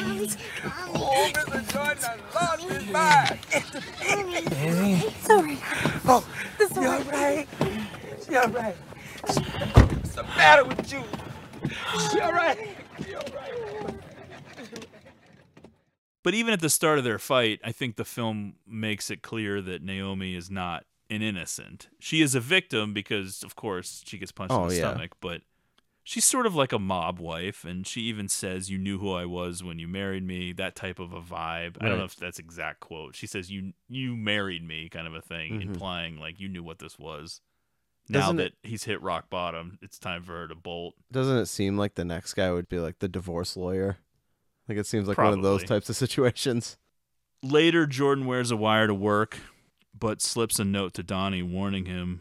The FBI discovers this, arrests Jordan, and then raids and shuts down Stratton Oakmont. However, despite breaking his original deal, Jordan receives just a reduced sentence of 36 months in a minimum security prison for his testimony, and is then released in the year 2000 after serving 22 months. But that's the thing. We saw the rock bottom moment with Naomi. You think that prison is going to be the icing on the cake of rock bottom. However, it quickly spins in his narration to, you want to know what's great about being in prison if you're rich. Yeah, it's basically just a country club situation. After his release, Jordan earns a living hosting seminars on sales techniques. An unexpected person to thank for the film's existence is Tommy Chong, one half of the stoner comedy duo Cheech and Chong. Chong was serving a sentence in a Californian prison for selling drug paraphernalia over the internet. Wow. And he was cellmates with Jordan Belfort, who was serving a 22-month sentence for stock fraud. Belfort told Chong multiple stories from his days as a stockbroker, and it was upon Chong's encouragement that Belfort wrote his book, The Wolf of Wall Street, resulting in the film. Wow. So there's a lot to come to grips with as an audience, especially the morality of the film, the making of the film, and the real Jordan Belfort getting rich. And he appears at the end of the film as the guy that introduces the fake Jordan Belfort at this seminar in Auckland, New Zealand. It's sort of a motivational bullshit thing. Right. It starts with the whole selling of the pen thing, which he did with Brad, who, by the way, died at the age of 35, just like Mozart. I don't know why I remember that. As I was watching this movie at the age of 35. Although I'm assuming that some drugs played a part in a shortened life, However, I think that Scorsese's choice to end the film on the last image, the eager faces of the masses who have attended this speech, this presentation, is key. Because there is a certain culpability in us. And this is what we're going to get into as we go, as we start to address these problems here at the very end. But that is really what those faces are. Yeah. They all want to learn from this guy. How can we do what you did? Is it gross and unfortunate that the real Belfort is in the film? Oh. Yes. But that's just sort of the way it goes. Yeah. While this whole thing is playing out and Jordan's going to prison and all of that stuff, we see Denham riding that subway home with his sweaty balls and the whole thing. And he's looking around, and they want us to know that, yes, it sucks. Right. Because that's part of it, too.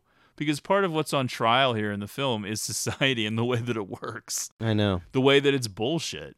Yes, it would be more fun eating lobster on a luxury yacht with Heidi.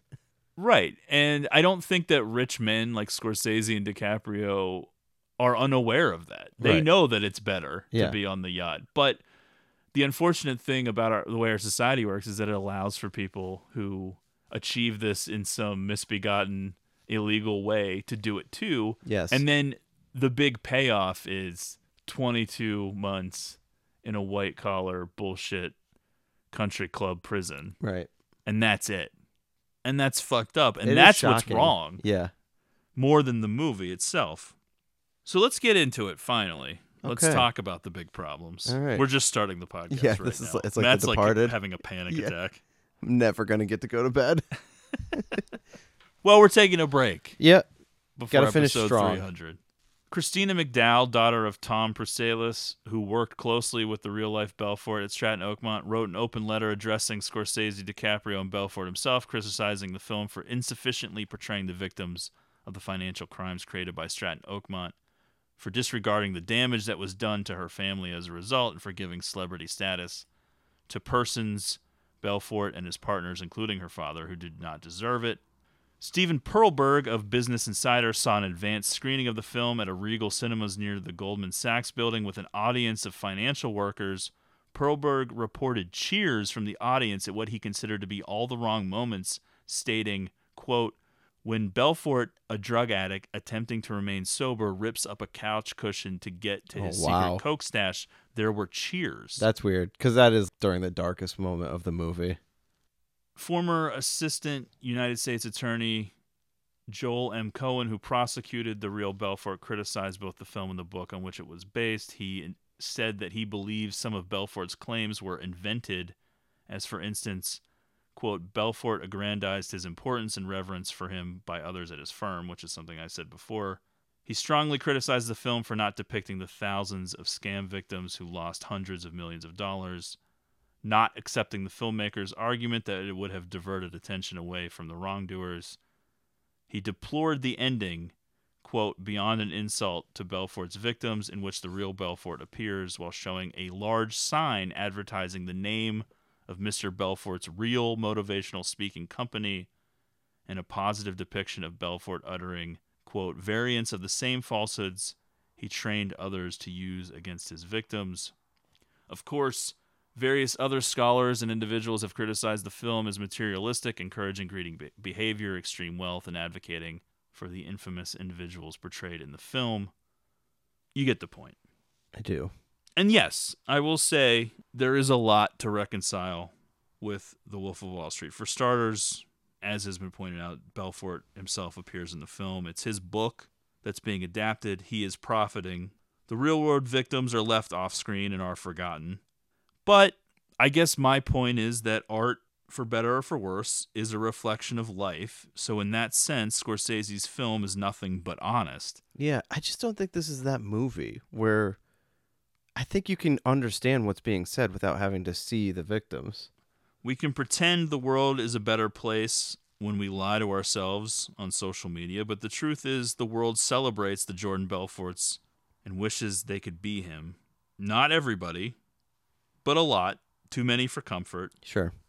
I truly believe that Terrence Winter, Scorsese, and everyone else were crafting this story in such a specific way to allow us to understand that the true villains were not necessarily just Belfort and his Stratton Oakmont cronies, as horrific as they may be, but society itself. So think about it. 22 months in prison, a minimum security resort rich people prison, even after going back on his deal. And now you expect art to reflect what exactly? Mm-hmm.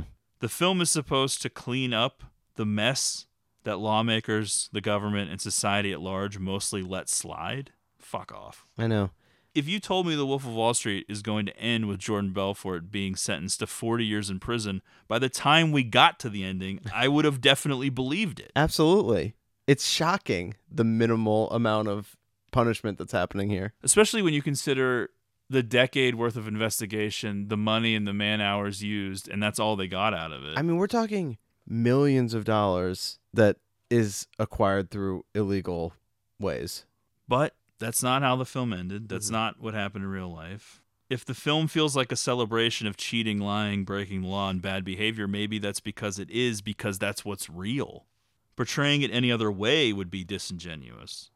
believing that art has some kind of moral responsibility to be better than reality, some moral responsibility to tell any story any certain way to make it either more palatable or more socially conscious or whatever, is the same belief that is killing the film industry right now from within. It's not supposed to be some moral arbiter to tell us what to think. It's a reflection of the world, and the reflection is this is what happened. This guy lived this life and got away with it, essentially. And to act otherwise is stupid. Mm-hmm. Now, could they have included more of the victim stuff to make people understand the ramifications of these things? Maybe, but I don't think it would have really fit with this film. That wasn't the artistic choice. And again, I think that trying to anticipate how an audience reacts to art is not art then anymore. You know what I mean? I do, yeah. You can't get upset if the wrong people like your movie or if people like it for the wrong reasons or I mean, whatever. I hate to break it to these people. In most instances, that's going to be the case. Well, yeah, there is a countless amount of other films that have dealt with this too. But I think Sure. it's a big part of the narrative of this story. I agree. And I do get it. Everything that they said isn't exactly false or anything like that. True, But yeah, absolutely. I just think that if you pay attention to what they're going for, especially at the end of the film, I think that is the idea, is that it's more of an indictment on society at large for not only allowing this to happen, encouraging this to happen, but even knowing what happened, being eager to try to live it themselves, to replicate it. But I also think that there is that thing where people react to it in a way of, yes, this is an awesome fuck you. What these people are doing is inspiring in some way. But if you're paying attention, and you called this out early on, no one seems particularly happy. I don't watch this thinking like, oh yeah, this is great. I would love to do this. Well, yeah, but you're interpreting it in the normal way, Yeah. which is someone who's like a normal person. But they're talking about the people who were cheering at the cocaine being found. Sure. They're not looking at those faces and thinking these aren't happy people. Right. They're not interpreting it that way. But that's what I'm saying. You Yeah. can't account for how Sure. people are missing the context clues. But again, I guess they're saying that there's such a percentage of people that would weigh the positives and the negatives and decide that it would be worth becoming this person if they got to do all the fun stuff too. I don't know. Well, it's a bummer. I mean, that's, if there's but that many that's my people whole out there point that is would react that's that way. real. Yeah. That's Yeah. the world. Right. That is what would happen. Exactly. So The Wolf of Wall Street. Happy New Year, ass clowns. What a year it's been. We made a pledge to ourselves starting back in August that we were going to make a real push, and we've made it. Shocking. To get to 299. Now it's time for a little bit of a break to get to 300. Thank you so much for your support this year. It means a lot. We've loved all of the ratings and reviews, the comments on Twitter, the tweets, the direct messages, all of that. It's been great. Yeah, I rarely see things through, so pretty cool that we made it through this run. Well, we came up with a goal. We started making schedules. We Yeah. really went for it. What are you doing? What? Vincent stopped making pics. Well, how am I going to know what movies to see? We have a wide variety of Gene pics. Gene's trash. I'm Gene. So let's do a quick recommendation corner. We might as well, since there's so many new things out there. We can talk about one because it was available on Netflix. Mm-hmm. And we just did the episode for Knives Out. I guess we'll give our brief thoughts on Glass Onion, a Knives Out mystery, which is sort of a clumsy title. I know Rian Johnson is not thrilled that they had to include Knives Out Yeah, in the that title. stinks. But that's what the money's for. When it started out, and I was not really that excited about it. I loved the first one, but I don't know. Yeah, I I'm always remember when we did skeptical. it, you didn't like the idea of doing I was a franchise just out of skeptical. But look, open-minded. I like Rian Johnson, like Daniel Craig, and it seemed like a fun cast. And for the first act, I was pretty into it. Okay, yeah, I was wrong. This is fun. I'm having a lot of the shit that of them making fun of like influencers and the current celebrity culture and everything was making me laugh. And I was having a good time with it, but just as it went on, I was less so. It really just kind of lost me after a while. I still think it's a fun time. I wasn't like, this is terrible, but just failed to keep me interested in having the same amount of fun and enjoying like the playing with misdirection, which they did do again, but I just didn't think it was as effective as the first movie. And maybe that's because you're expecting the misdirection now. The mystery itself was not as interesting. I would say the film was about half as charming. I liked some of the cast. Other parts of it were sort of disappointing, even though some of them were people that I traditionally like. I just wasn't really blown away. There were moments tucked into it and little Easter egg type things that I found fun and interesting, some of which I picked up on right away, some of which I found on Twitter later, but it didn't save the movie or anything for me from being sort of a letdown. I probably liked it about as much as you, which is that I enjoyed it. I wasn't bored by it. Right. But it didn't connect with me in the same way that Knives Out did. I think that in a weird way, because of the timeliness of parodying an Elon Musk type character. Yes. It becomes one of those things, sort of like Don't Worry, Darling, or some of this other stuff where they back you into a corner where it's as if you have to say that you like the film because the politics of it are right or the optics of it are right. If you say that you don't like the film, then it's like, oh, what? So you're like a big Elon Musk fan? I don't know. Like it just sort of becomes this thing. I love when people make those types of connections. Well, that's what we are with like some of these movies now. It's like, well, if you agree with the politics, that means that you like the movie, and I don't know. It just gets into this weird area. Like I don't mind that they're goofing on these types of people. Oh, In fact, that would I thought that actually was be funny. Cool.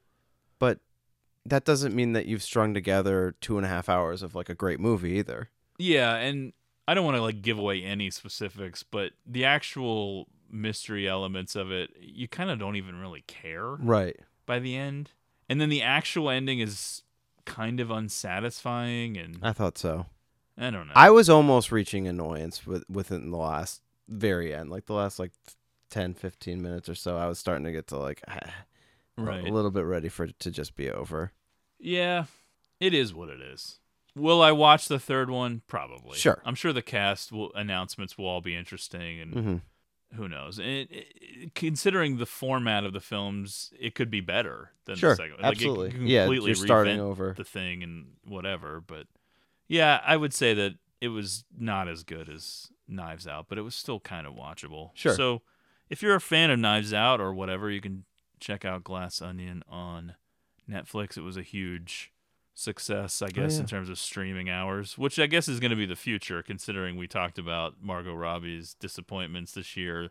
I think releasing films like those ones that she was in, and The Fabelmans, and Armageddon Time, and Bones and all that shit, there isn't much of a future as far as theatrical for that stuff. It's pretty obvious now. I think we get that. That's a bummer too. It Sad sucks, but and true. I'm not happy about it. But we started to see it last year. I know. With these high-profile bombs, and then all of a sudden this year it's. I know. Other than Avatar and superhero stuff and Top Gun, it's like good luck. All right, thanks for listening.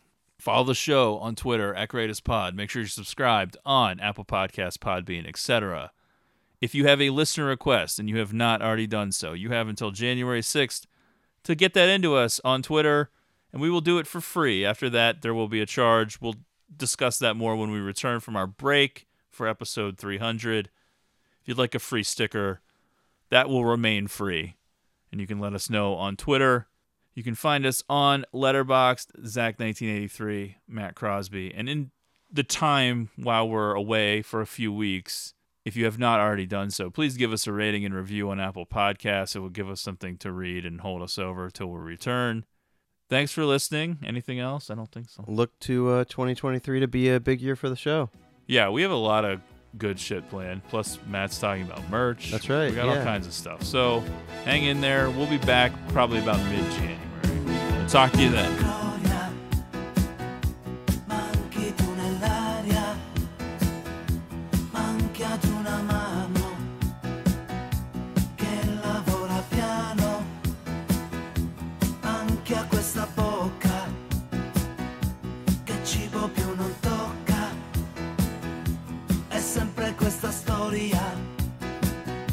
Che lei la chiamo Gloria, Gloria. gloria sui tuoi fianchi.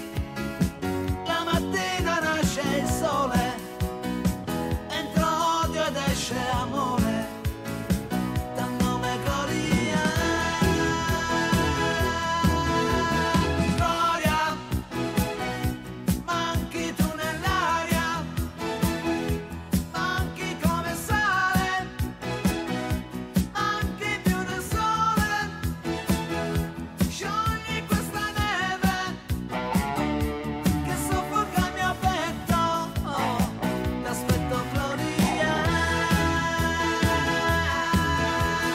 Gloria, gloria, chiesa di campagna, gloria, acqua nel deserto, gloria, lascio perdo il cuore, gloria, scappa senza far rumore, dal lavoro, dal tuo letto, dai gradini di un altare, t'aspetto gloria.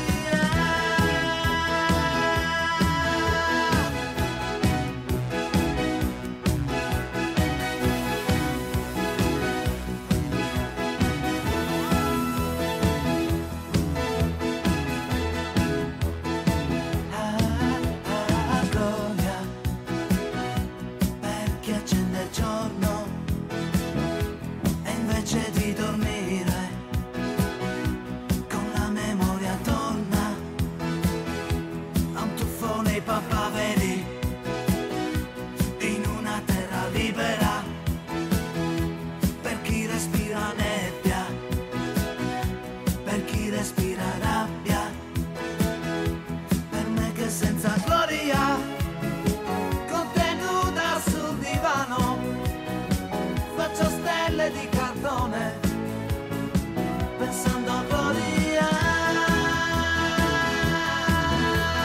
Gloria, manchi tu nell'aria, manchi come sale, manchi più del sole, sciogli questa neve che soffoca il mio petto, t'aspetto gloria.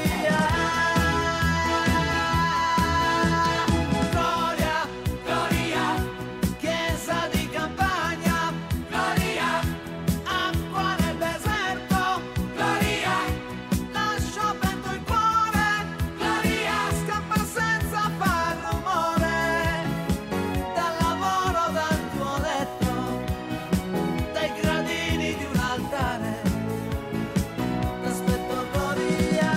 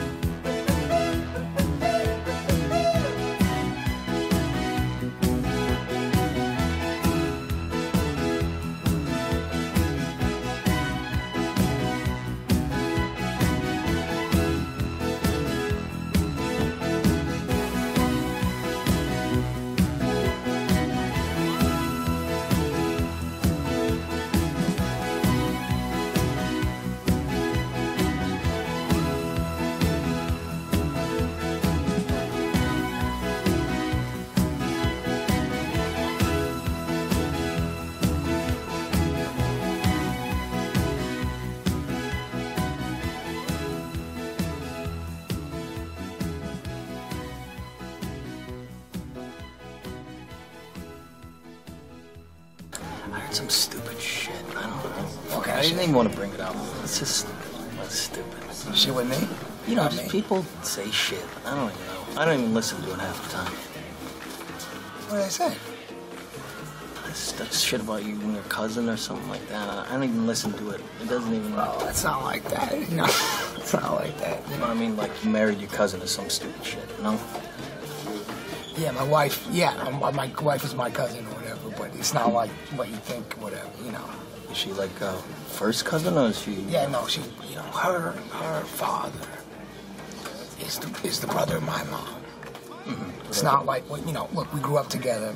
And she grew up hot, you know. She fucking grew up hot. And all my friends were trying to fuck her, you know. And I'm not gonna let someone you know, one of these assholes fucked my cousin. So, you know, I use the cousin thing as like an in with her. I'm not gonna let someone else fuck my cousin. You know, if anyone's gonna fuck my cousin, it's gonna be me out of respect, you know. No, I get it. Yeah. I mean, you're not afraid of, like, the whole kid thing, right? Like, the whole... having kids with her? Yeah. No, we have 2 kids. And they're... I mean, I don't want to get personal or anything. They're okay. No, they're not retarded or anything like that. But there's a big chance, right?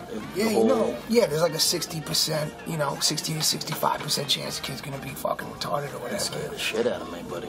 Look, man, a lot of having a kid or whatever takes risks, whether you're fucking cousins or not. What if something like that happened?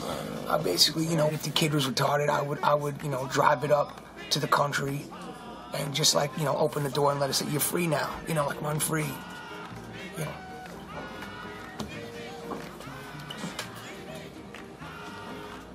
I'm just fucking with you. That's horrible. You know. No, you look like you fuck. No, we would take it to like an institution or somewhere that's handled to like, you know, raise the kid or whatever.